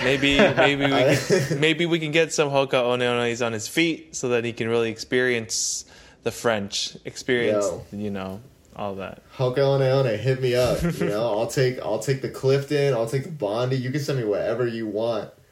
I'll eat a baguette or whatever. whatever. You know, I just like. I guess you'll put me on my athletic. Yeah, I'll eat strictly French food for the rest of my life. If you send me a pair of sneakers, please. Oh gosh. So Darius, did you get anything for Black Friday? I got nothing. Anything for cyber? Like not even like it doesn't have to be fashion. Like a computer, nothing. New car, new rims. No. Nothing. Wow. Mikey. Black Friday. So I was telling you guys this story earlier, but I guess I might as well tell the anecdote now. Basically, so it's Black Friday morning. I wasn't planning on getting anything. My dad is like every marketing team's dream consumer in the sense that if you tell him that he can walk, basically there's 3 criteria for him to cop something.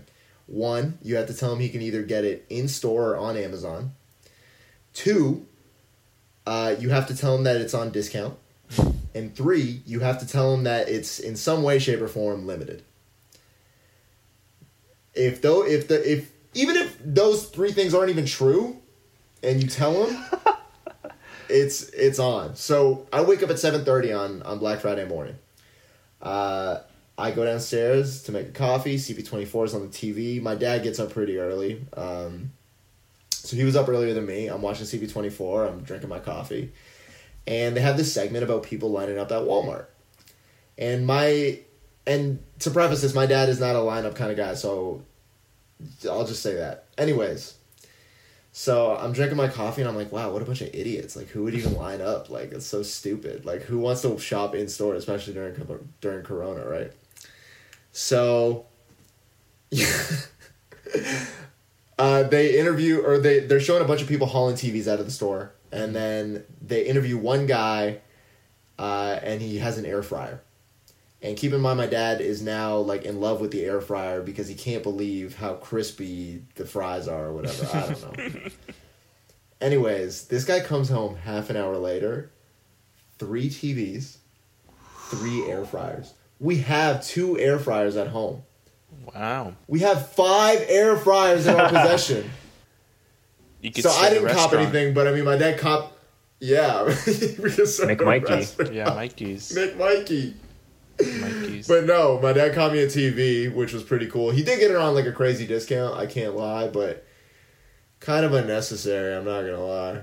Kind of an unnecessary purchase. But yeah, like I said, marketing teams, if you want to swindle my dad in some way, shape, or form, just hit those 3 marks and you can honestly sell this guy a nuclear warhead if you want to. You get me at deals because I've caught myself adding stuff to my cart just because I'm like, it's 60% off. It's like, you know, this is a good deal, and then I'm like, wait, do I really need this? And I'm just like, no. So nothing for Cyber Monday. I did cop some stuff this weekend, but it wasn't on sale. Okay.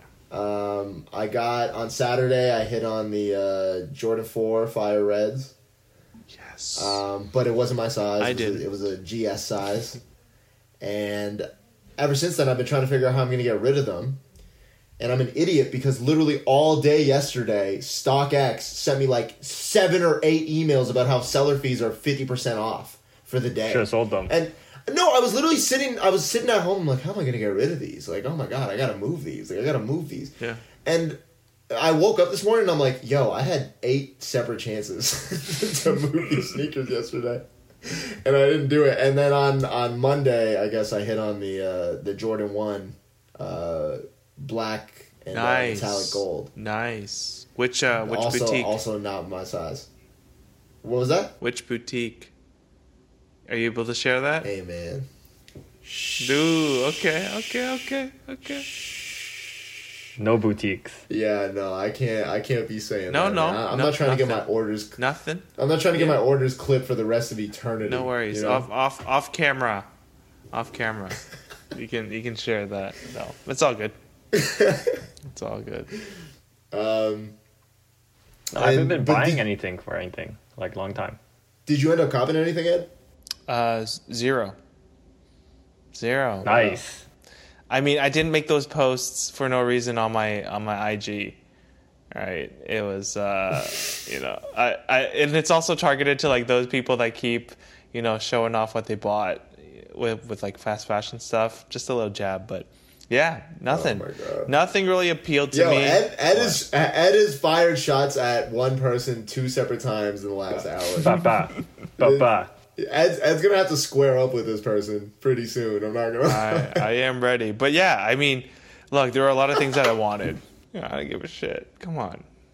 I'm not tied to my opinions and my beliefs. That could change. We could be friends afterwards, Miss Zara, Mr. Zara, Miss Zara.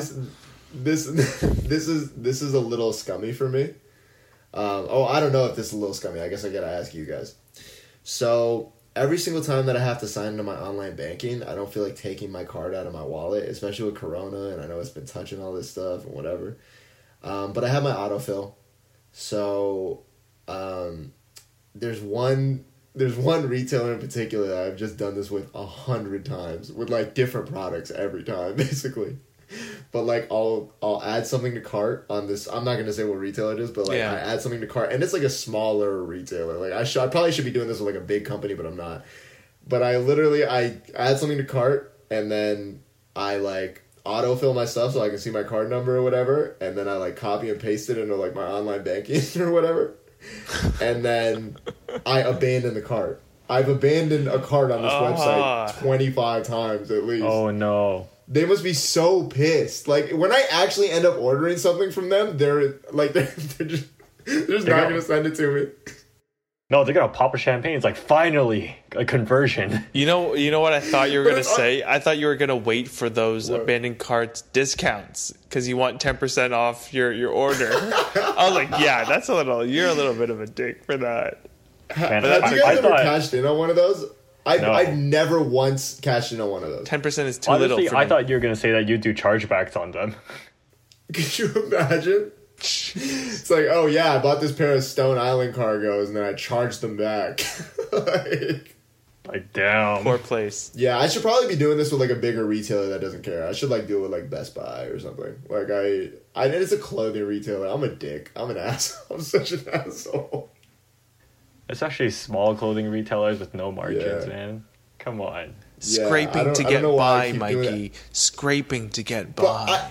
I don't know why I keep doing it to them specifically. Like, I don't know. It's just like, I don't want to mess with them or anything, but I don't know. It's because they're a Shopify site, so I like the look of the cart. So oh my goodness. I like the layout. Of the checkout. Oh man. Yeah. And he does it for only the newest season stuff, so they're like, yes. No, it's always something on sale or something that I would never buy. Because I get too scared. Because if it's something that I would actually want, I feel like I'm just going to keep on coming back to that one thing, and then eventually I'm going to check it out, and then I'm going to just completely regret it. Yikes. So I always do it with something, it's like a candle, or like, or like a really ugly pair of pants or something. Damn.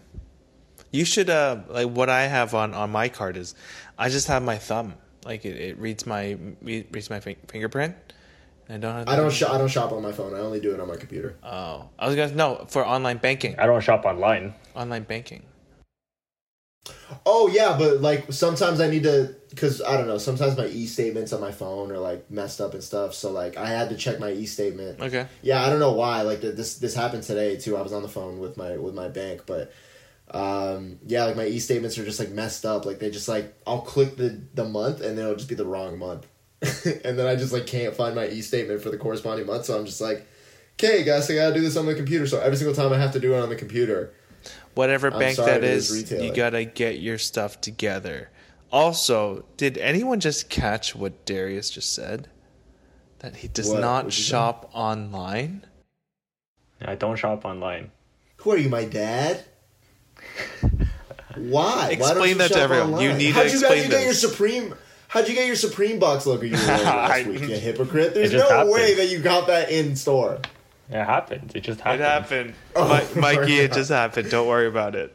That one just happened. But otherwise, like shopping online, I don't do it. Why? It's the best way to shop. Because it's like, not to be like super snobby, but like stuff that I generally go out to like actively go out to buy, I like having the experience of going to buy that thing. Okay. Right? But the secondary thing is like, Yeah. I just don't like it because it feels so impersonal and transactional, especially for stuff, right? Unless it's something like I need to buy batteries for like a TV remote, sure. But generally for other things, no. I like. Oh no, go ahead, Darius. Go ahead. No, I like the experience and like the process of it.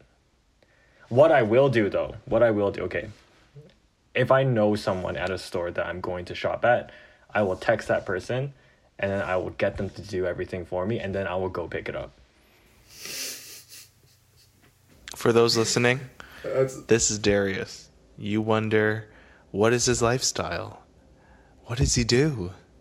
It's all a secret.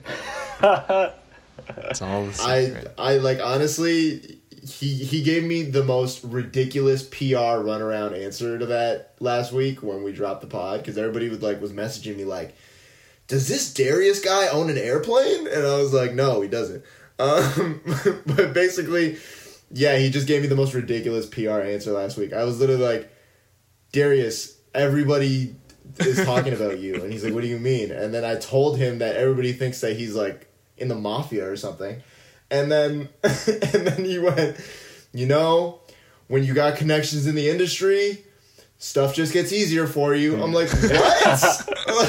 like what?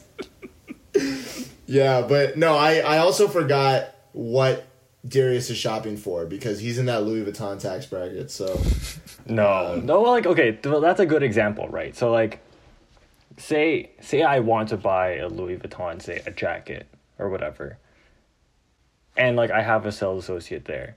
If I shop online, one, I cut out part of the experience of shopping at Louis Vuitton, which is like the customer experience.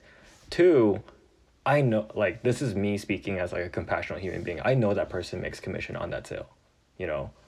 Why would you cut them out just to benefit Louis Vuitton? They make some amount of money and it keeps them happy and gets me stuff I want. Most of the time, a lot of like very new release stuff or limited release stuff, you need to get vouched for by an associate just so that it doesn't hit the floor, or I wanted to get it first or something like that. So that's a good point. That's sort of where I come from, and even something simple, if it's not something that's like a launch product for Louis Vuitton or whatever, it's nice to have that connection. Like, will you go to like Ace? Like, will you not? Let's say it's like a fragrance or something, right? Or like moisturizer. Like, will you go into Aesop if you need moisturizer? Like, will you like? I absolutely 100%. I will go into the store. They do have a nice store, so maybe I should choose a store that isn't as appealing. Maybe like Okay, no. Let's say there is no experience. Let's say you're gonna go buy Cetaphil you want Cetaphil moisturizer. You would rather go to Shoppers Drug Mart than order it online and get it the next day. Oh hell yeah, because I can get it right then. Where is the experience in going to Shoppers Drug Mart? I get to go outside. Oh my god! You know what? Actually, I can't even lie. Going outside is like such a privilege right now. So like, yeah, okay. Yeah, I'm trying to. Yeah, no, that's pretty fair. I'm really trying to think hard because I don't know about you, Mike, but I am an avid online shopper. Like, when I want something, I will find it online, and I'll just press a button and I get it. I've even ordered chips online before because they were on sale, right? Like, so that I don't do. Okay. What is wrong with you? Yeah, that and I'm right beside Whole Foods like, too, so I mean, I really have no excuse. I could literally walk there. The thing for me is it's just like, if I want chips, like, I want chips now. I don't want them in 2 days. It's not like I'm like, oh, I could really go for some Cool Ranch right now. Product placement, Doritos, hit me up. But it's like, yeah, I could really go for some Cool Ranch right now. It's like, yeah, no, I can wait 48 hours for it, no problem. But no, like I think that's where that a lot of it's like the human experience of shopping for me, especially for stuff like it's like clothing or like accessories or stuff like that. I would much rather just go in store and try it, feel it, touch it. Obviously, I try not to go. That's why I've not been shopping a lot. Don't want to go to stores all the time, and now we can't go to stores. But it's part of the experience. That's why. Yeah, that's pretty fair. I only have one guy like that where I'm like, oh, like if I'm gonna buy something from one of these brands, and I know this retailer carries this brand, like I will set up an appointment to go see him. Wow. Because, like, I'm not gonna buy thousands of dollars worth of stuff, but commission's commission at the end of the day. Exactly. I know that's how he makes his living, and the guy's always been good to me. Like, he's always been incredibly attentive whenever I go to see him. So, if it's like I'm gonna either spend $300 on a pair of pants online, or I'm gonna spend $300 on a pair of pants in store, it's like I owe him that. Like, I owe him. Yeah. That And like, courtesy should of anything going. go wrong, you have a person who's gonna be an advocate for you. Mm-hmm. Oh, for sure. Yeah. No, like it. Yeah, for sure. He's like he's the thing is, the retailer that I'm talking about, and I don't want to put this retailer on blast, but the retailer that I'm talking about is like a high luxury retailer, but it's not very youthful. It's like very little of the product is something that I would gravitate towards, especially like with my style right now. But every once in a while, there's something where I'm like, okay, like I'll take this or I'll take that or whatever. But yeah, okay, out of all the luxury retailers in Canada, I guess this is a better way of bringing this up without me like putting the retailer on blast. Out of all the luxury retailers in Canada, do you think that any one retailer is ahead of the pack? And I'm talking about like the retailers that carry several department stores, like luxury. multi-brands. Yeah. I don't think so. No? I think they're very segmented in their markets, and they all have their own markets. Wow, that's a good answer. How about you, Ed? One that prevails all, carrying multiple brands. I don't know, because you guys are literally changing my mind about purchasing chips. Number one, number two, I'm thinking about. If you need to buy some luxury chips, yeah, I need to get some truffle chips. But and you're also making me think, yeah, maybe like that experience. Other part of it, maybe for me, is I just don't like that. Like, I don't want to be bothered. That is a bit of me. I don't want you to fucking talk to me. I don't want you to like, give me no lip service.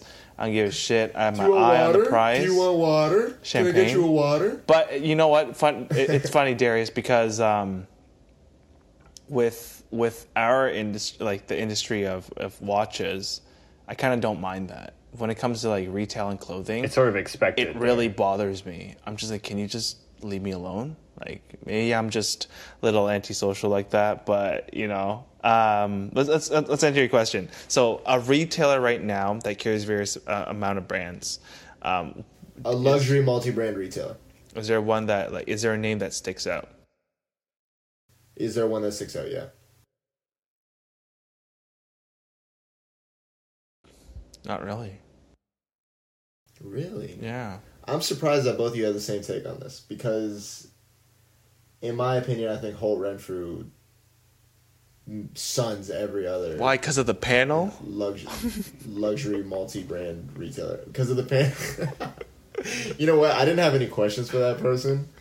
And I think that they expected me to have a question. Like, the fact that I asked you a question and I asked the guy from Joe Fresh a question and I didn't have any questions for the whole Renfrew person, that person must have been at least a little bit shocked. Like, the same goddamn company. Like, he has a manufacturer. He has a question about fleece, but he can't ask me about what my job at Holt Renfrew HR is like or PR is like.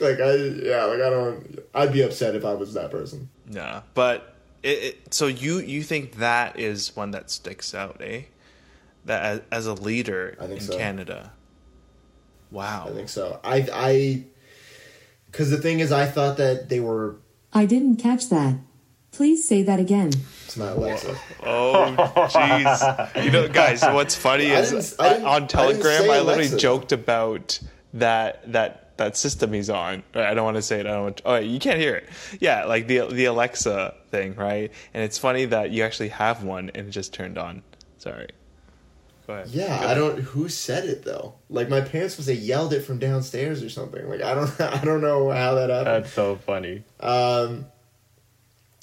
But yeah, they were very late to the game on online stuff. They were extremely late to the game. Like there was a point in time where I was sitting here and going, I think Holt Renfrew might shoot themselves in the foot because they had no product online. It was impossible to get Holt Renfrew product online. And ever since they kind of digitized a lot of stuff, and especially with the way that they've like ran these end of season sales, they got some nutty markdowns. I think they do a pretty good job, and of course there is no better e-commerce retailer than Essence. Like Essence is gonna smack everybody. Essence at least and in end. Canada. Essence and end. Watch. Yeah. Watch. That's all I can say. Watch. But obviously they're gonna smack everybody. But I think that in terms of places with a physical storefront, it's got to be Holt Renfrew. Really? Yeah. I would say that the only retailer that I can see knocking them off is Nordstrom. Really? I feel like Nordstrom could knock Holt Renfrew off, and people sleep so hard on Nordstrom. They're so sneakily good at what they do. Because they have done such a good job, and maybe a better job than Holt Renfrew in this sense, of turning the big multi-brand retailer format into something as personable as possible. It doesn't feel like, especially with the way that they have restaurant, and not, I mean, Holt Renfrew Yorkdale definitely comes to mind. Like I know, and even Eaton Center, I know that they have food places in there too. But just the restaurants, I know that they sell like that candy there, the Sugar Fina stuff or whatever it is, and just the way that, and the Yorkdale location is obviously the one that comes to mind, but I don't know if it's their lighting or something, but there's something that is incredibly hard about being a multi-brand retailer like that. And it's that it is so hard to make people feel like they're welcome. Even if the price point is accessible, it's so hard to make people feel like they're a valued customer because they know for a fact that there's a million people that come in there every day. And I feel like Nordstrom does a better job of that than Holt Renfrew, honestly. Sporting Life does a good job of that. Shout outs to Canadians. They do an incredibly good job of that, but it's also a different... It is. It's not luxury. It is kind of luxury, though, because, I mean, they sell Canada Goose, and they sell, like... Okay, that was the very first world thing for me to say, because I've been so desensitized to CG and, like, all these other brands. I apologize for those listening. I'm sorry. That was very... not come out right. But... they sell PJs. They sell PJs, I want to say. Yeah, they do, I guess. But Nordstrom... They sell Bocage as well. Nordstrom is picking up Visvim, too. Nordstrom has Fear of God. Nordstrom has, like, some heavy hitters. Sporting Life will not. Yeah. Sporting Life gives me, like, the cozy atmosphere, right? Because I can go in for Columbia. Sporting Life carries Fendi. I feel like Harry Rosen does a very, very, very good job of making you feel at home if you're with an associate. But their product offering, to me, is just like nobody under 40 wants to walk in there. Here's the thing, though. There's a figure from a couple of years ago published out by, I think it's like a Retailer Insider magazine. A few years ago, I would assume it's pretty similar. Harry Rosen accounted for 50% of all Canadian male retail shopping. Whoa. That's bananas. Yeah. So like that's what I meant when like they have each of these retailers have their segments and they crush those segments and they don't really cross shop too much because once you're in those segments, and I think it's very important to note for these retail segments is that a lot of your income and productivity in terms of shoppers comes from your top clients. And those top clients are incredibly loyal to their associates and retailers. You know, I gotta be a little anecdotal here, but I know this guy, and he spends like tens of thousands, if not hundreds of thousands of dollars at Essence every year. And they seed him pairs with sneakers and stuff, man. Like they seed him pairs. Like he'll literally be like, they'll be like, oh, the Yeezy's dropping. He's like, cool, I'll take 7 pairs. And they're like, all right, cool. Or like, you know what I mean? Like obviously they give him a limit. They give him a limit based on how much he spends yearly, but you know, it's not that much of a shock as to where stock is going. Like it's Yeah. Damn. definitely This was a few years ago, but Holt Renfrew released the Pirate Black ones, 350 V1s. They released the Pirate Blacks, and they were a true raffle. And they got so much flack by so many people because people expected to get seeded pairs, and they were not seeded pairs. they did like one Jeezy drop period, maybe two ever. One. Yeah, and One then ever. they never did it again. They were, I remember that because I remember Yeah. they were like, yeah, we're getting the Pirate Blacks in. And I was like, oh, cool. And then I remember coming in for the next like, you know, month or two, whenever, you know, all the other ones were dropping, and they were like, no, we're never getting them again. I was like, what the fuck? I'm like, why wouldn't you get the most popular shoe in the world then? Mm-hmm. They're like, didn't work. I'm like, didn't work? I'm like, you guys sold out of the shoe. But yeah, I mean, I guess they really did stick true to a raffle model, which is so surprising because you So would rare, think, right? yeah, you would think that out of all of the retailers that are gonna go and see people pairs, like why would Holt Renfrew be like, oh, this guy that spent $50,000 on, you know what I mean, Stone Island this year, he can enter the raffle like everybody else. Damn. Yeah, luxury retail it's a especially right now, it's a very interesting spot. Very, very interesting because you see a lot of customers and a lot of retailers making the choice of going digital or going not digital. Yeah. Elaborate on that too. Like, what are we seeing out there? So like the biggest surprise and shock to me was seeing some of the like very, very like high brands start embracing digital and start buying stuff. And so I want to reference like Hermes because they always put out like every quarter their yearly earnings or like their quarterly earnings. And every quarter it's always like, oh yeah, we made plus 13% from last quarter or plus 11%, which is like super impressive for 2 years rowing or like 3 years going. And like these last quarters, they're like, oh no, we're down like 5%. That's when I was like, oh, okay. Like people are losing their sales finally. Like it took a pandemic to get them to lose some sales. But it wasn't because people were not shopping. It was because they were not able to shop.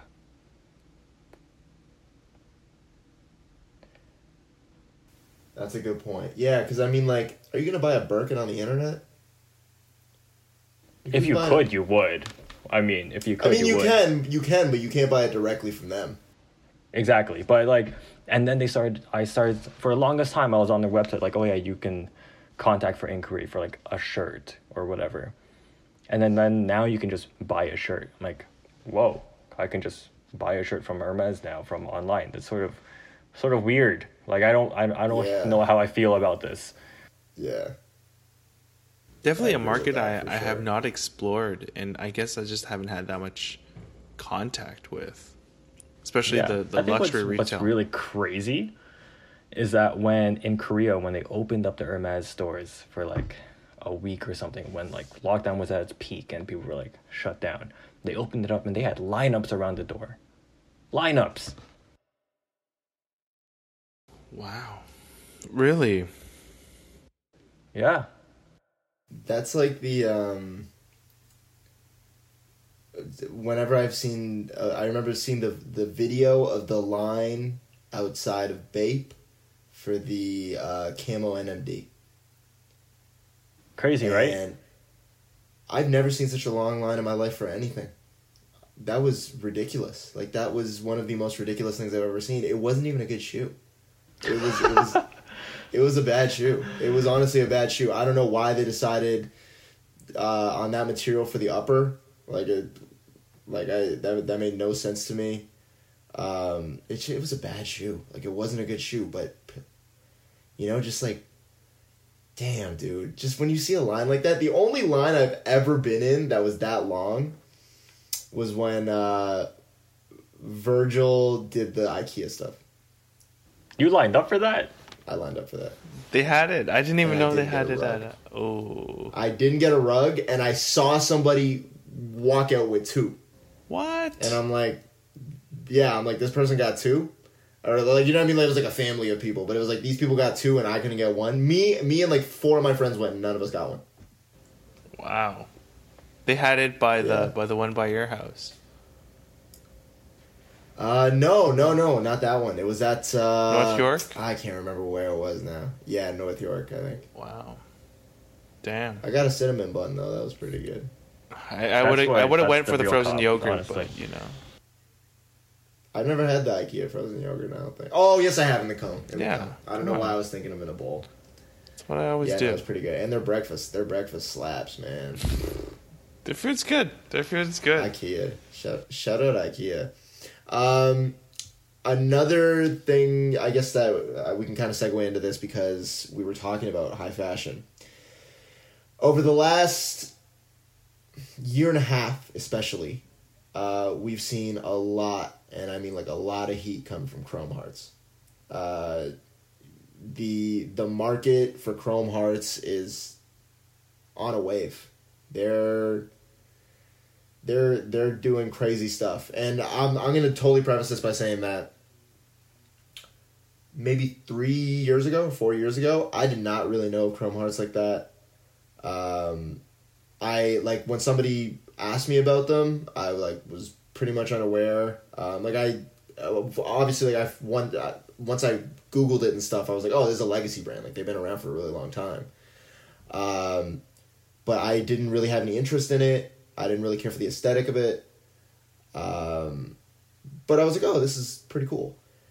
And, especially with, I think, the rap community getting on it and being, repping Chrome Hearts so heavy, the influx of consumers that want Chrome Hearts, anything at all, is wild. And people are, like, reselling their jeans and stuff. The lawsuit on the jeans too. Funny topic. Funny story. Oh, Yeah, yeah. That's really funny. You know what? I don't mess with Minimal. They've been stealing jean designs for like a long time. It's about time that they had something coming to them. But I guess the point that I'm trying to make with this is they've been around for a really long time. And, now they're really picking up on their hype and they're really, garnering all this social capital. And I know I touched on Lacoste earlier as being one of those brands that, I'm sure you remember, 15 years ago probably, when the Lacoste polo hype was like the coolest thing. Like, everybody had the alligator, man. Everybody had it. Yeah. Can Chrome Hearts build off this and remain a legacy brand, or will they see a decline? Will they see things get worse from here when people eventually, the market is done, I say in air quotes, with Chrome Hearts? Okay. Ed's got an opinion. I think in today's age, Chrome Hearts will not age well.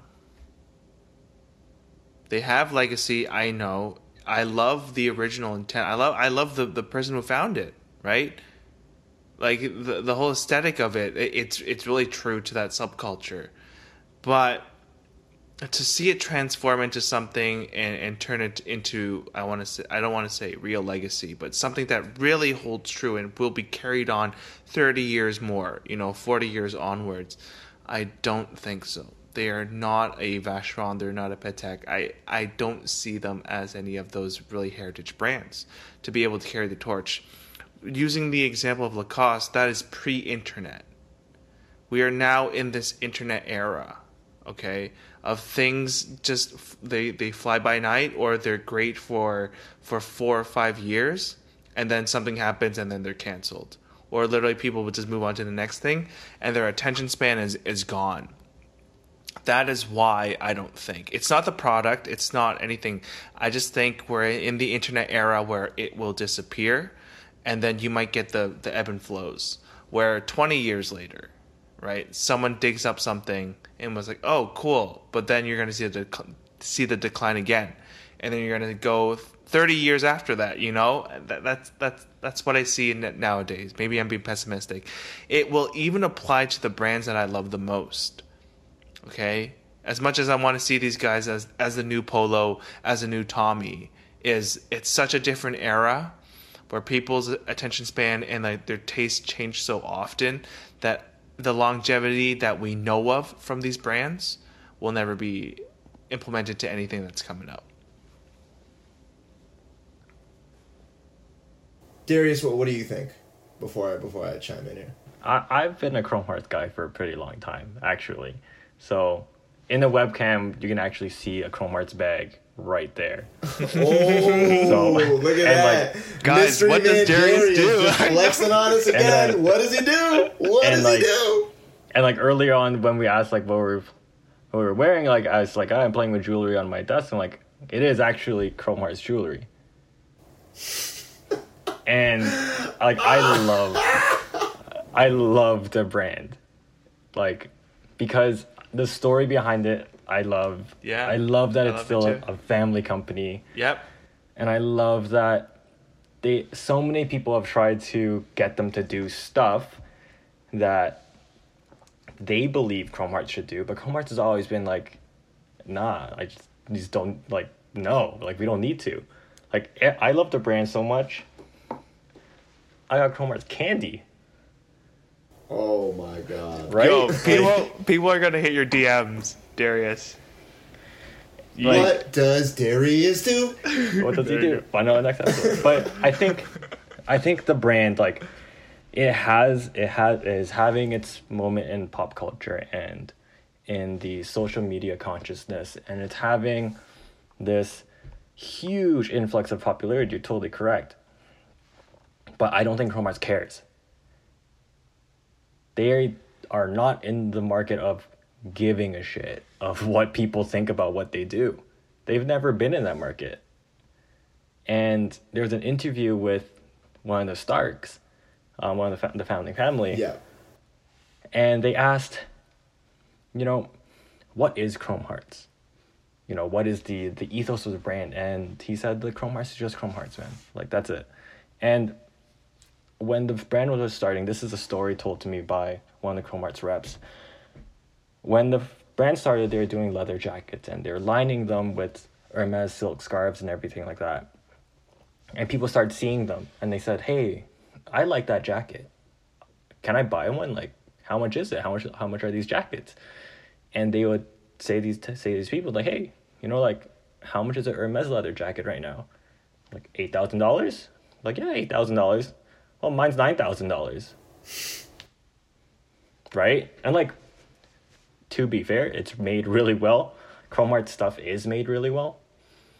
And they might see a decline in their popularity, but I don't think they really care. And I don't think they're going to even, like, they won't bat an eye. I don't think they don't want bat an eye. I don't think they're making more product right now just to satisfy this demand. I don't think they're going to make less product to make it limited. They just simply do what they do, and they're just going to keep on doing it. And that's what I love about the brand. I definitely feel like yes, like they're gonna have a decline. But at the same time, Darius, I think what you're saying is extremely important because I don't think I really understood what the brand was about until I went to their New York location. Yeah, it's crazy. I walked in the store, and I remember just looking around and being like, this is kind of empty. I'm like, there's not a lot of product out here. And I'm like, but there's like a lot of displays, but there's no product. And then I was like, oh, they don't give a shit. I'm like, At all. I'm like, they don't give a shit about selling anything. And I was like, now I understand. I didn't understand until I finally walked in there, and I was like, they don't give a shit whether they make 100 million or 10 million. They don't care about the money. They don't care. They just care about the brand. They're just like, hey, like, we're going to put out whatever we think is right, and if you don't like it, then don't buy it. They do not cater to the market. The market caters to them. It's pretty interesting how they're able to do that, and I commend them for it. Yeah, and there's some crazy Chromart stuff that is never, like, no one knows, like, this stuff exists. Because they just make it, and then that's it. So, like, the ebony tables people know exist, that's not even the crazy stuff. I know, and this is, like, the craziest ever thing I've heard in my life.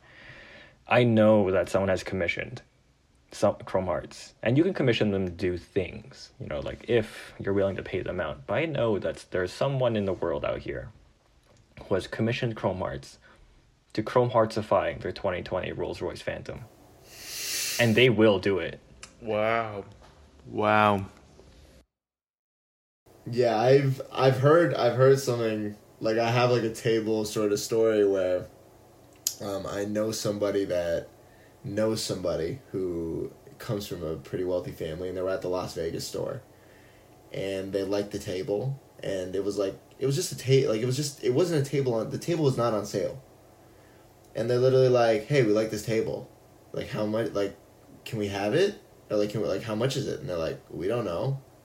And they're like, well, can you give us a price? And they're like, just write a price down on a piece of paper. Like, they were like, we're not giving you a price. Like, tell us how much you want to pay for it. That's fucking crazy. Yeah. Like, that's nuts. You could get them to make your whole, like, kitchen if you wanted to. It's doable. And, like, it's this brand that just does stuff, and I love it. That's pretty interesting. And their brand is so strong that when they do something, you know that they did it. Never thought of it that way. It could be anything. Sure. Literally anything, and you would know. For sure. It's like, yeah, like, it doesn't have to have, like, a cross on it or whatever. You just know. You just know. Yeah. Oh. Yeah, I totally agree with that. I guess I never got the brief on it because I understood the jewelry, I understood the jeans. I felt a hoodie once, and it was the worst thing ever.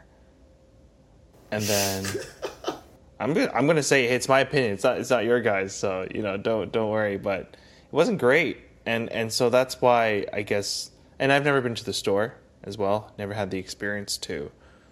So to me, it felt like there was heritage, jewelry's on point. Aside from that, not sure if I would ever recommend, purchasing their wearables. And then as time progressed, it was, this is now a rapper brand, where it's so aspirational and people just kind of want to jump on it, right? So that was my view. If anything, I've learned a lot just from this conversation about the brand. And if you ever get the chance to visit the store and feel like their cut and sew and like their knits and their leathers, oh my god, it like blows their screen print stuff out of the water. Okay. Yeah, I felt the screen print stuff. It's so good. It's amazing. Wow. Okay. I'm down. Lift the borders. One more thing I want to touch on, guys, before we wrap up, because I know we don't want to go too long. We said no 3 hours, but I know, you know what I mean? Like, damn it. I think we need to just like start doing like 3 hours, but then we gotta like cut some stuff out. I think that's our solution. It's like because I don't want to stop talking. Like what the fuck? Like, Yeah, I don't like, either. I have no intent. But that's the beauty. I'm down to do that. I'm down to do that. Honestly, I feel like we can actually do 3 hours every week, but I just don't. Yeah, I just don't know if we can do 3 hours. Who's cutting like, it? We can Because do 3 hours? I don't know. Goddamn.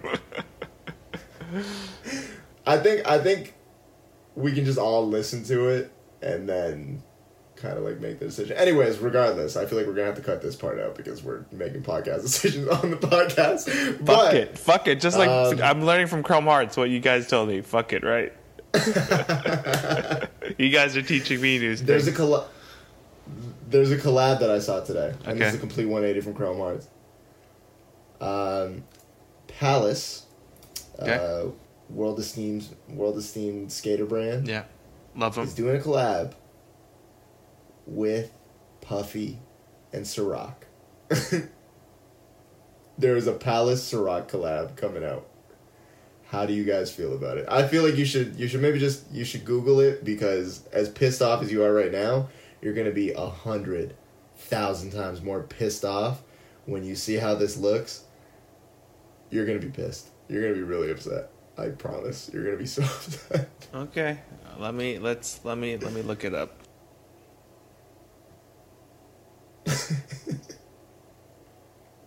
I feel like that's where we have to do the cutoff, is when Ed's AirPods die. That's it right there. That's Palace and Puffy Ciroc. Also, I love how Darius is like, I don't really wear this ring anymore. It's like, oh yeah, it's Chrome Hearts. Palace.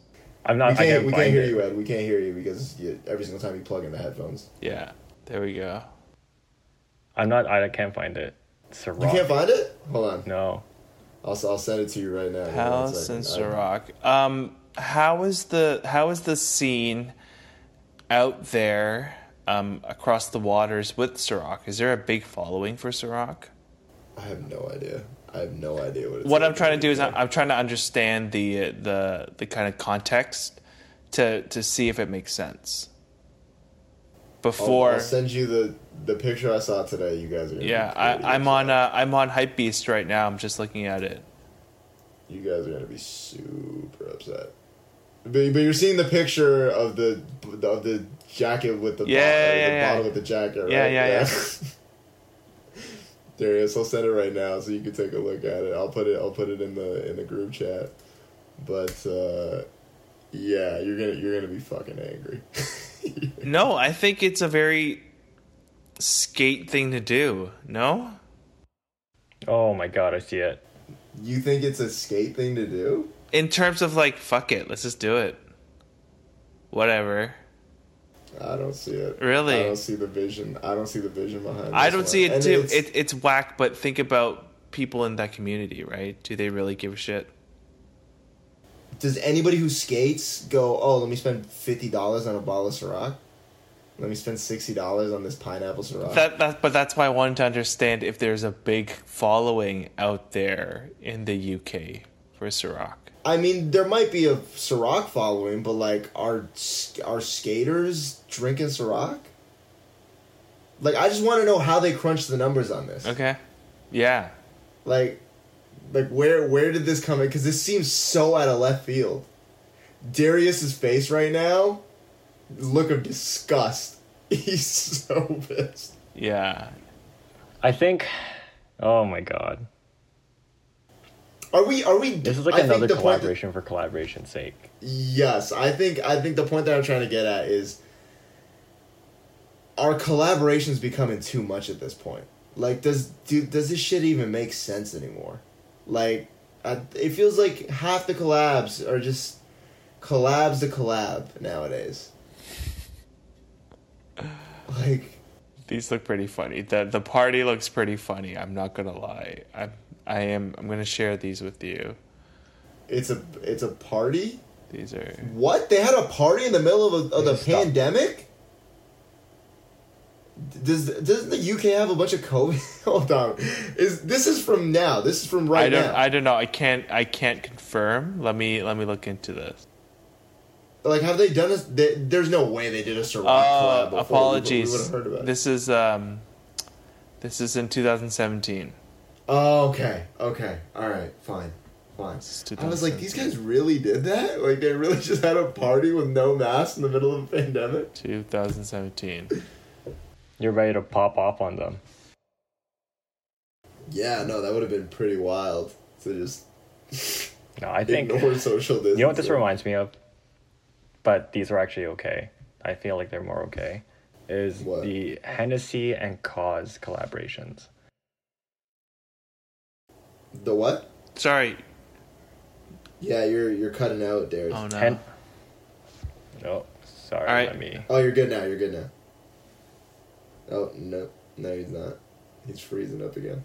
Hey, it's like what happened to me. Exactly what happened to me. We lost him. I wonder if he had a power outage. Okay, so Palace, Ciroc, and we got him. Oh, there we he got is. him back. Again. It's quicker than me. There we go. I'm Yeah, just gonna turn off my what took you so video. long? It is. I Hey, was gonna I do want to add. It is a new condo, so it's about like almost 2 years old now.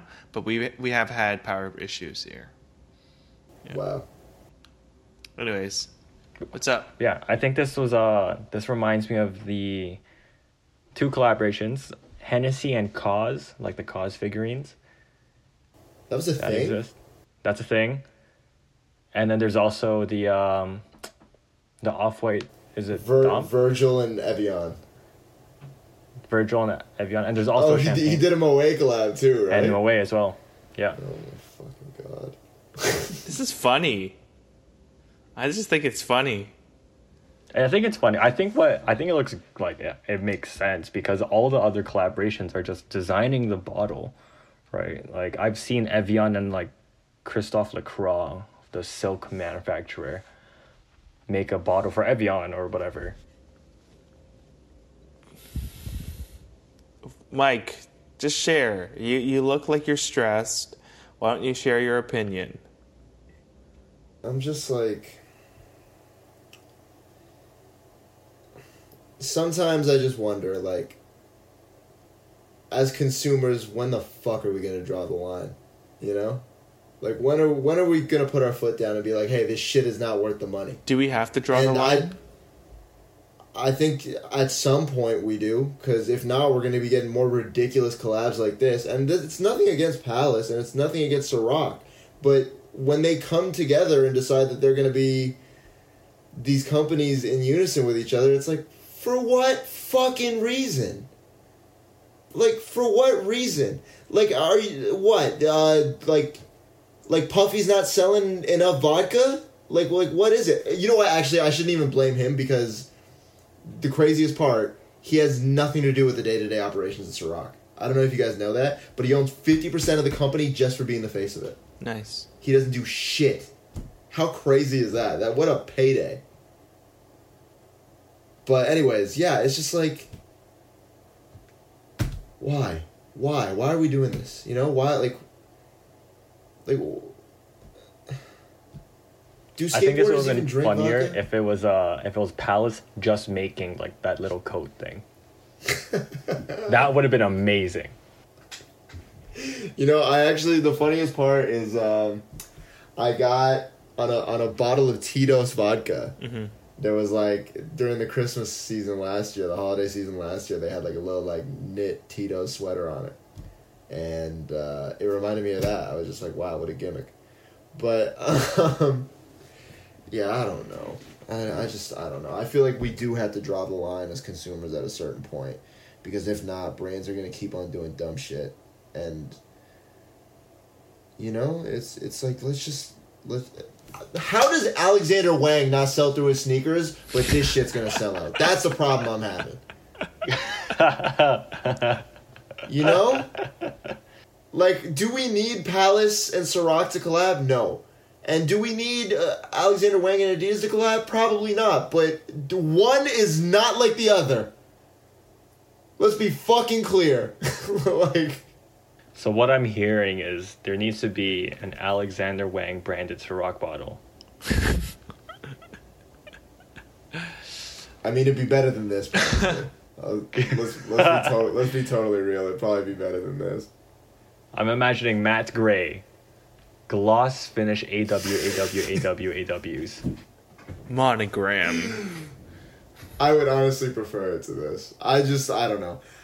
Especially with, I think I have a bone to pick with skate brands as well. I think the only skate brand, no, I can't even say that either. Damn. Okay, as you think about this, let me just say too, the umbrella thing that you kind of just said is, do I really need a Ciroc in Palace? No. But do I also need a Alexander Wang in Adidas? Probably not. Nowadays, we're just pushing product. That's all we're doing. Yeah. That's all what anyone's doing. We're just pushing product. So that's why I was like, fun. Do we need to find a line? Because there's a part of me that says yes, but also a large part of me that says no.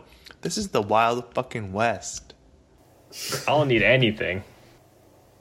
You got Shopify. Yeah. You've got domain hosts. Web hosting. All of this so easy just to create, a business. It is. We are in the Wild West. This is the internet Wild West. And so no line needs to be drawn. It's funny that you bring up Shopify because, like, that when Wex decides to leave Adidas to go work at Shopify... I'm so glad you brought that up. You're 100% right. Like, you're 100% right. Like, who goes from being the guy at Adidas to being like, yeah, I want to go work for this e-commerce company? Like, right? What the fuck? It's like, but it makes sense in 2020. Mm-hmm. It fully makes sense in 2020. It's like, it was probably the smartest move he could have made. Correct. I would say so as well. And his job security is probably unbelievable. Yep. Not that his job security at Adidas wasn't unbelievable because it's Wex, but like, you know what I mean? Like, you don't have to worry about fading out when you're working at an e-commerce company. Nope. Not at all. So he can work that job for the rest of his life, and they're never going to fire him because he's Wex. He's great. Yeah. He's great at his job. It's amazing. The point that I was trying to make with skate brands is, I wouldn't say every skate brand's like this, but this is the reason why I don't really vibe with Supreme. Is when Supreme was founded, it was these core ideas of anti-establishment, fuck the system, like, we are what we are and they are what they are, and we don't need them and they don't need us. And it's like us versus the world. Like, that's what they stood cool. for. Like, that's what they stood for. That's what was cool about Supreme. And obviously, as you grow as a brand, I'm not going to say, hey, they should have said fuck you to every single brand or, like, every single collaboration. But, like, it started with the photo tees, and then, it's progressed. And now it's like, they're not a skate brand. They sell skateboards, but they're not a skate brand. Like, they're as establishment as establishment gets. There's nothing, like, anti-establishment at the core of Supreme. They you know what I mean? When you're getting bought out for 50% for $500 million or whatever, you're not a skate brand anymore. You're not. And when you're putting out, diamond encrusted watches for $20,000, you're not a skate brand. You're not a skate brand anymore. Sorry to tell you, but you're not. And okay, this is not me calling out Dime at all, because I rock with Dime pretty heavy. Mm-hmm.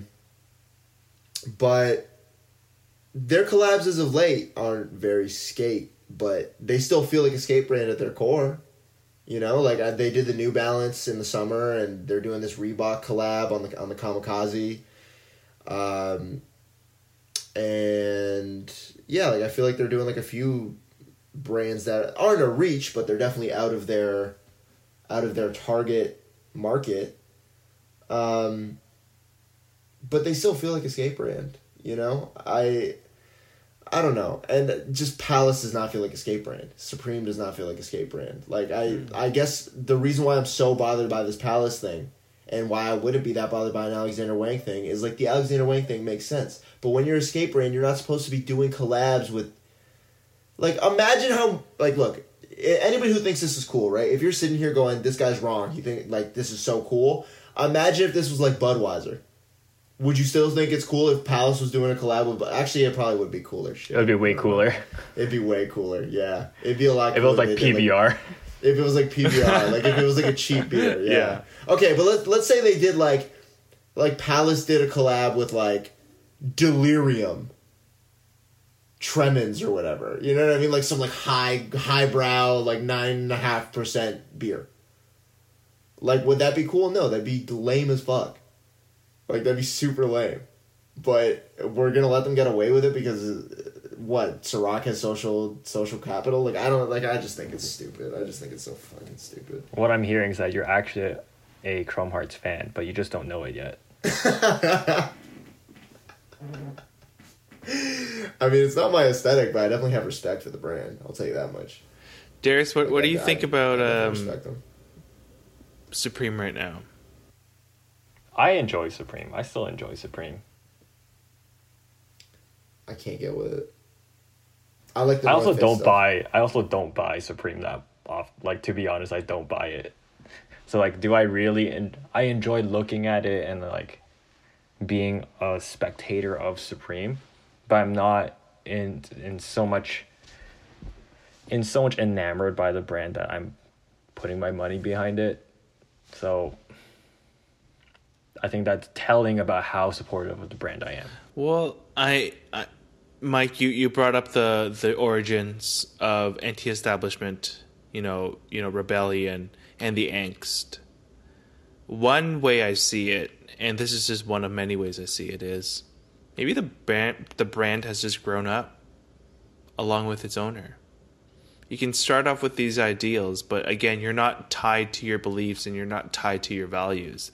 Those things can change as the years progress, whether we as consumers like it or not. So maybe this is just Supreme 2020, but it's not Supreme in 94. See, look, like, I'm not trying to, like, talk down on James Jebbia or anything. Like, he's a legend. But when you start a brand and you have these things that are so intertwined with what the brand is, you got to stay true to it in some way, shape, or form. And I just feel like they don't do that anymore. If they didn't release skate decks, would anybody think that they're a skate brand? I'd say no. I would say no. All I'm saying is, like, if you're a skateboarding brand at your core, at the very minimum, make it feel like a skate brand. Does anybody give a shit about the Supreme skate team? Like, that was, like, such a cool thing back in the day. But does anybody even know, like, outside of people that are, like, deeply entrenched in skating? Like, I know, like, I follow the Dime Guys. I know, like, at least half of their team. Or, like, the guys that, like, rep them heavy. I don't know if they have, like, a full team, but, like, the guys that rep them heavy. Like, I follow them and I watch them and, like, I'm like, oh, these guys are sick. Like, this is cool. But, like, I don't know who the hell is on the Supreme skate team. I have no clue. I literally have no idea. And, like, does that not say something about your brand when I can't... It's not accessible enough to me as a consumer to, like, find... Like, you know what I mean? Like, I don't see them on your social media. Like, I don't see them... You know what I mean? Like... Yeah. I know the Dime Guys because they post them to their Instagram and stuff. Like, I see them all the time, but it's like... And I don't know, maybe like, Supreme for me just isn't, like, showing up on my feed or something, because, like, I don't like the pictures. The algorithm's stupid, so maybe that's part of it. But do they post videos of their skate team and stuff? Like, do they do that? I don't know. I actually don't know. They usually do. Like, yeah, okay, all right. Fine. I think I guess I'm wrong. I think what it is like, it's a matter of your algorithm or what's being presented to you. Because if I was to make, like, a statement on Palace or Dime or something, like, or another skate brand, honestly, if you took like a general person, right, like a general consumer of clothes, they might know that Palace and Dime are skate brands, but that's not their primary, knowledge of the brand. Same can be said for Supreme. Like, I'm scrolling through their feed right now. I don't see anybody on a skateboard. Oh, the only one that I see on a skate, October 10th is the last time that oh no, that's a lie. That's a lie. October 29th, I guess, was the last time that there's a clip of somebody on a skateboard. There's a picture of Stefan Grapp. Or I guess he's the photographer. I don't know. The thing is, you know what I mean? Like, it doesn't feel that accessible to me. It doesn't feel like, yes, they still have a skate team, and of course that's important, but... So was it ever about being accessible?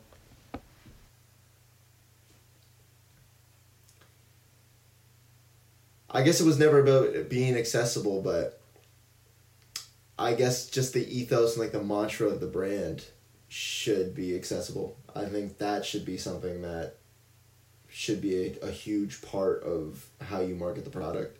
And I don't necessarily blame Supreme for allowing that to take a back seat, but at the same time, it's just it doesn't feel like a skateboarding brand. And I'm not trying to be some gatekeeper of skateboarding or Supreme or anything for that matter. Wear what you like, but I don't know. I don't know. I just feel for example, if I don't know how to bring this up with Kith, but if Kith were to all of the sudden not do sneaker collabs anymore, or they did a sneaker collab every once in a while, but for the most part they just started selling designer sneakers instead of doing New Balance collabs and Asics and all that stuff, it would make me feel the same way. You know, it's yes, you evolve and you grow up as a brand, but you still gotta have that thing that gave you the spark at your core somewhere, right?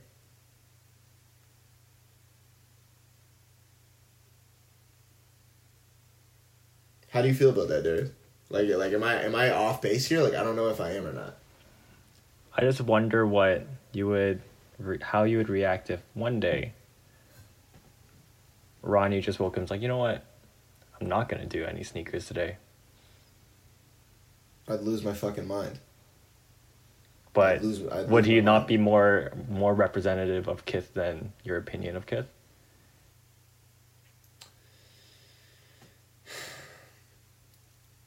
Ronnie once said something, and it's resonated with me. And he said, the brand is bigger than me. He essentially said that, yes, obviously he's the one, bringing this stuff to life, but the brand is so much bigger than him. He doesn't matter in the grand scheme of things. People gravitate towards him because they want a face, but the brand is much bigger than him. And I'm not saying that, with Supreme and James Jebbia, he thinks he's bigger than the brand or anything like that, because that's definitely not the case. But when I hear Ronnie say that, I take that as him being hey, no matter what, this brand is going to be what it is and what it's always been. And we're going to stay true to, what we are. And I don't know, I don't think you can say the same thing about Supreme. I don't think you can say that they stay true to what they were on inception. Obviously, they've been around a lot longer. So maybe Kith does go through this crazy transformation, but I don't know. Do you ever see Ronnie Fieg waking up one morning and going, oh, I don't want to do Asics collabs anymore? I don't. But I think that's similar to the analogy that I gave about musicians and artists. They can be so tied to one sound, but they really want to do something else, which may throw off their perceived values and their core. But artistically, as a creative, they're just I'm done. I'm done with this. I don't want to do this. I totally agree, though. There will come a point where or at least your point is there should still be some sort of what started it all in the brand that transcends through the years. I do get that, and that's why I'm torn too. Because one side I do see it, and the other side is things morph, things are fluid, and shit changes, and you could lose. You could be totally derailed. You know. Yeah, like if I'm James Jebbia, dude, like there's no chance in hell that I would do what I'm saying right now. And that's the truth. That's the truth of the matter. Like, if the Carlisle Group... Well, I mean, I know they sold off their stake or whatever, but, like, if the Carlisle Group's coming up to me and going, hey, man, like, you're the hottest streetwear brand in the world right now. We'll give you $500 million, but you have to keep on doing what you're doing, basically. Or you're not going to get $500 million. I'm taking the $500 million and I'm running. And I'm... You know what I mean? I'm allowing the brand to evolve into what it's evolved into. I just don't like how it's still supposed to be the skate brand when it doesn't feel like a skate brand. I think that's what I'm getting at, is that it doesn't feel like a skate brand, and like allow it to evolve, sure, but I don't know. So like something about it just rubs me the wrong way. Okay. Yeah, that's fair. I think the best thing to say about this I have about like getting bought out or something like that is something that Rick has said, like Rick Owens. He's always said, like, if someone came up to me and wanted to buy out my company, I wouldn't want them to say, here, we'll buy 51%. If you're going to buy out the company, buy out 100% and then be done with it. I will want nothing to do with the brand. And then you do whatever the hell you want with the brand. And I think that's what's happened to Supreme. And a lot of people are upset about that. And sure, like, yes, they started as Supreme as like a skate brand and everything. And I guess as like a corporate entity, I forget who bought them out, but they believe that they're doing the right thing. Oh, VF bought them out, VF Corporation. VF Corp. I think it's in like the best stable of brands it could have been. And I think they're going to morph the brand into like something beyond of just what it is right now and what it used to be. And that's the ultimate goal of VF right now. And that's the ultimate goal thus of Supreme. How does that make you feel, Mike? I think the Rick thing is very valid. I think like that is what you should aim to do if you're a creative, because obviously we're not seeing what's going on behind the scenes at Supreme right now, but like yeah, like James Jebbia is laughing all the way to the bank, but I'm sure there's a part there's a part of him that's going, damn, like I kind of wish that, you know what I mean, we could go back to that. Like, I wish that we could kind of, like, have that feel that we had in the 90s or the early 2000s or whatever. Like, I wish it wasn't so much about, oh, is your bot going to get this box logo, and more about, oh, I just think this is cool. Like, and I don't think it's cool because other people think it's cool. I think it's cool because I think it's cool. You know? Like, that has to be a very, very difficult thing to deal with when you've built a brand. That's got to be the most impossible thing to deal with, no matter how much money you're making, is going, oh, people like the product, but they like the product because other people like the product. They don't like the product because they like the product. That has got to fucking hurt. Because what do you do? What do you do at that point? For one, you can't complain about the success because then you just sound like an asshole. But the other thing is, damn, like, did he ask for all this? Did he ask for Supreme to get to this point? I'm sure he didn't. That's got to be a very, very hard reality to deal with every day. And if I was in his position, I don't know if I'd be able to go into work anymore. Like, that's... Because I'm not saying he's stunted creatively, because I still think Supreme can put out cool stuff. Like, I think that they have cool collabs. I think that they're still doing a good job in that sense. But, you know, when you start something with a vision and that vision is like entirely distorted just by what how the market has reacted to your product throughout the years, that has got to be a tough pill to swallow. Do you think he can live vicariously through Brendan, through Angelo? Like having that feeling.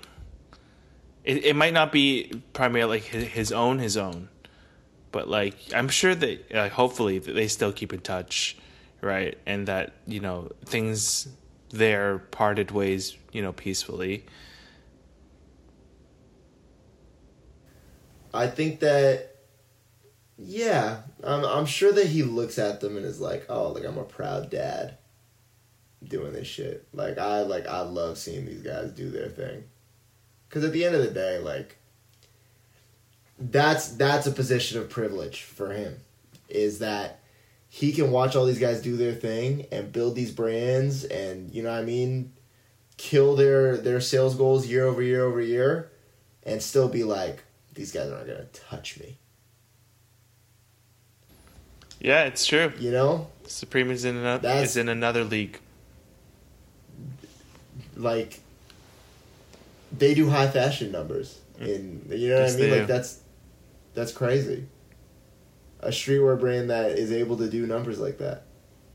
No, the world would have never guessed. If you were there in 95, let's say, a year after it all, you would never say, dude, one day you're going to get bought out. Trust me. One day. For $2 billion. Exactly. You'd be like, yeah. He would have been like, hilarious. I'm never taking that money. Fuck that. Like, you know? Yeah. Yeah, I mean, I don't blame him for allowing the brand to go in that direction. I want to make that entirely clear. There is no way that I can blame somebody for taking $500 million. That's not a thing you can do. But,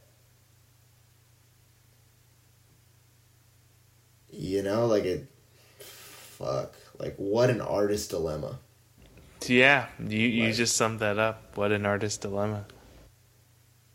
Like, if I were him, I would just want to stand up and go, hey, I'm done sitting at this table. Like, I think I've done everything I could do here. And walk away peacefully and retire. Or maybe not retire, just like... But at the same time, like, shit. Like, the thing is, I'm looking at this through a scope of... I'm 24 years old, and I haven't achieved success in the fashion industry. But, like, how the hell do you go from being the guy at Supreme to being like... oh, let me go help my friends out with their brands. Like, you don't want to do that shit. I think you would. You would? Why not? Because at the end of the day, it's like, it's not your thing. It's not your thing. Okay, I think, look, I don't know if there's an agreement or a clause that, like, he has to stay. That's why he's still in this. But I think that's almost like people that co-write in music or co-produce. It's like, it's not really my thing, but I'm almost taking more of the consultation, right? I'm like a consultant at this point. Like, that's the next level. Like, I can try to help you think about things a different way, steer you on a different path, or help you land to a certain idea, and then we can talk about execution. Maybe. But or maybe yes. Or maybe he goes from being the guy in the streetwear universe and he goes from being God, essentially, to being the guy who's standing behind you at Whole Foods. And maybe he wants that. Maybe he wants that, yeah. That is like... I don't think I've ever thought about it this deeply, but shit, I kind of feel bad for him. Like, I mean, he just wants to be the billionaire that's standing behind you at Whole Foods trying to check out for his quinoa. That's all he wants. Maybe that is what he wants, man. Like, maybe that's what I would want. Damn. That's 100% what I would want. Like, the moment I get bought out, I'd be like, oh, how long do I have to be here? 2 years? All right, cool. I'm getting the fuck out of here. Like, I don't have any interest in letting somebody control half of my brand. I don't care if it's for $500. I don't care if it's for 500 million. Like, I don't have any interest in doing it. Like, it would officially not be fun for me at that point anymore. Like Drake said, you know, as soon as I stopped having fun with it, I'd be done with it. That's truer words have never been spoken. Agreed. This is why we do this podcast. You know, it's to really have these conversations, and we just kind of pick these things out of our brains. I've really enjoyed this segment. I'm not gonna lie. Yeah. I really enjoyed this. I think we can end it on this. Honestly, I think this is a good spot to end it. Yeah, and leave it up to kind of the people that listen. I mean, we're not on YouTube, and we could talk about it, but there are the link to the website. There is a comment section, right? And I always post the podcast on the website, and that's for, you know, if anyone does want to engage, if anyone does want to say, you know what, Edward, you're full of shit. Michael, you're fucking wrong. Darius, what the hell do you do? You know, that's where you guys can do it temporarily. I mean, we will find a better way to do it, but that's why it's out there. And it was a beautiful topic to end off on. I'm not gonna lie. We got pretty deep. We got good on there. We did. James Jebbia, we love you, man. We do. Just want you to love yourself too. Sick. You go get that quinoa and kombucha. You know you want it. You deserve it. Man. Honestly, if you were behind me in line at Whole Foods, I'd let you skip ahead any day of the week because I know you got more important shit to do than I do. So Again, maybe he doesn't want that. Maybe he doesn't want that. Maybe he doesn't. Yeah, maybe he doesn't want that. Right. I mean, we're 100% speculating on how he feels, but you know, it's hard not to think that somebody in that position would feel conflicted in that sense, you know? Yeah. On that note, thank you everyone for listening. Mike, if you want to plug yourself again. You can follow me on Instagram at Hey I'm Mikey, HeyI'mMikey. I know it's a shitty handle. I've had it since I was 16, so. To grow up with Instagram. Old school handle. And let's talk about Mystery Man himself. Darius, please tell the world and all our viewers your handle so they can bug you. You can follow me at dar.ig. Just please don't bug me about what I do and stuff like that, please. You can pick my brain. Don't pick my life. All I'm saying is there's a reason why he's blurring out his face in these fit pics, you know, and it's not because he doesn't like the way he looks, it's because he needs to keep anonymity. Yes. He does some crazy stuff. Yeah, exactly. You can't find out. So thank you all for listening. Again, if you're listening to this on Apple Podcasts, Spotify, anything else, please rate, please comment, please leave a review, please give us some stars, thumbs up. Subscribe. That's very important. Don't forget that. Yes. Don't forget that. Especially if you are on all these platforms. And if you enjoy this content, thank you so much for listening. This handle is @springs.thread. And until next time and until next week, thanks everyone. Peace. Later days. Take care.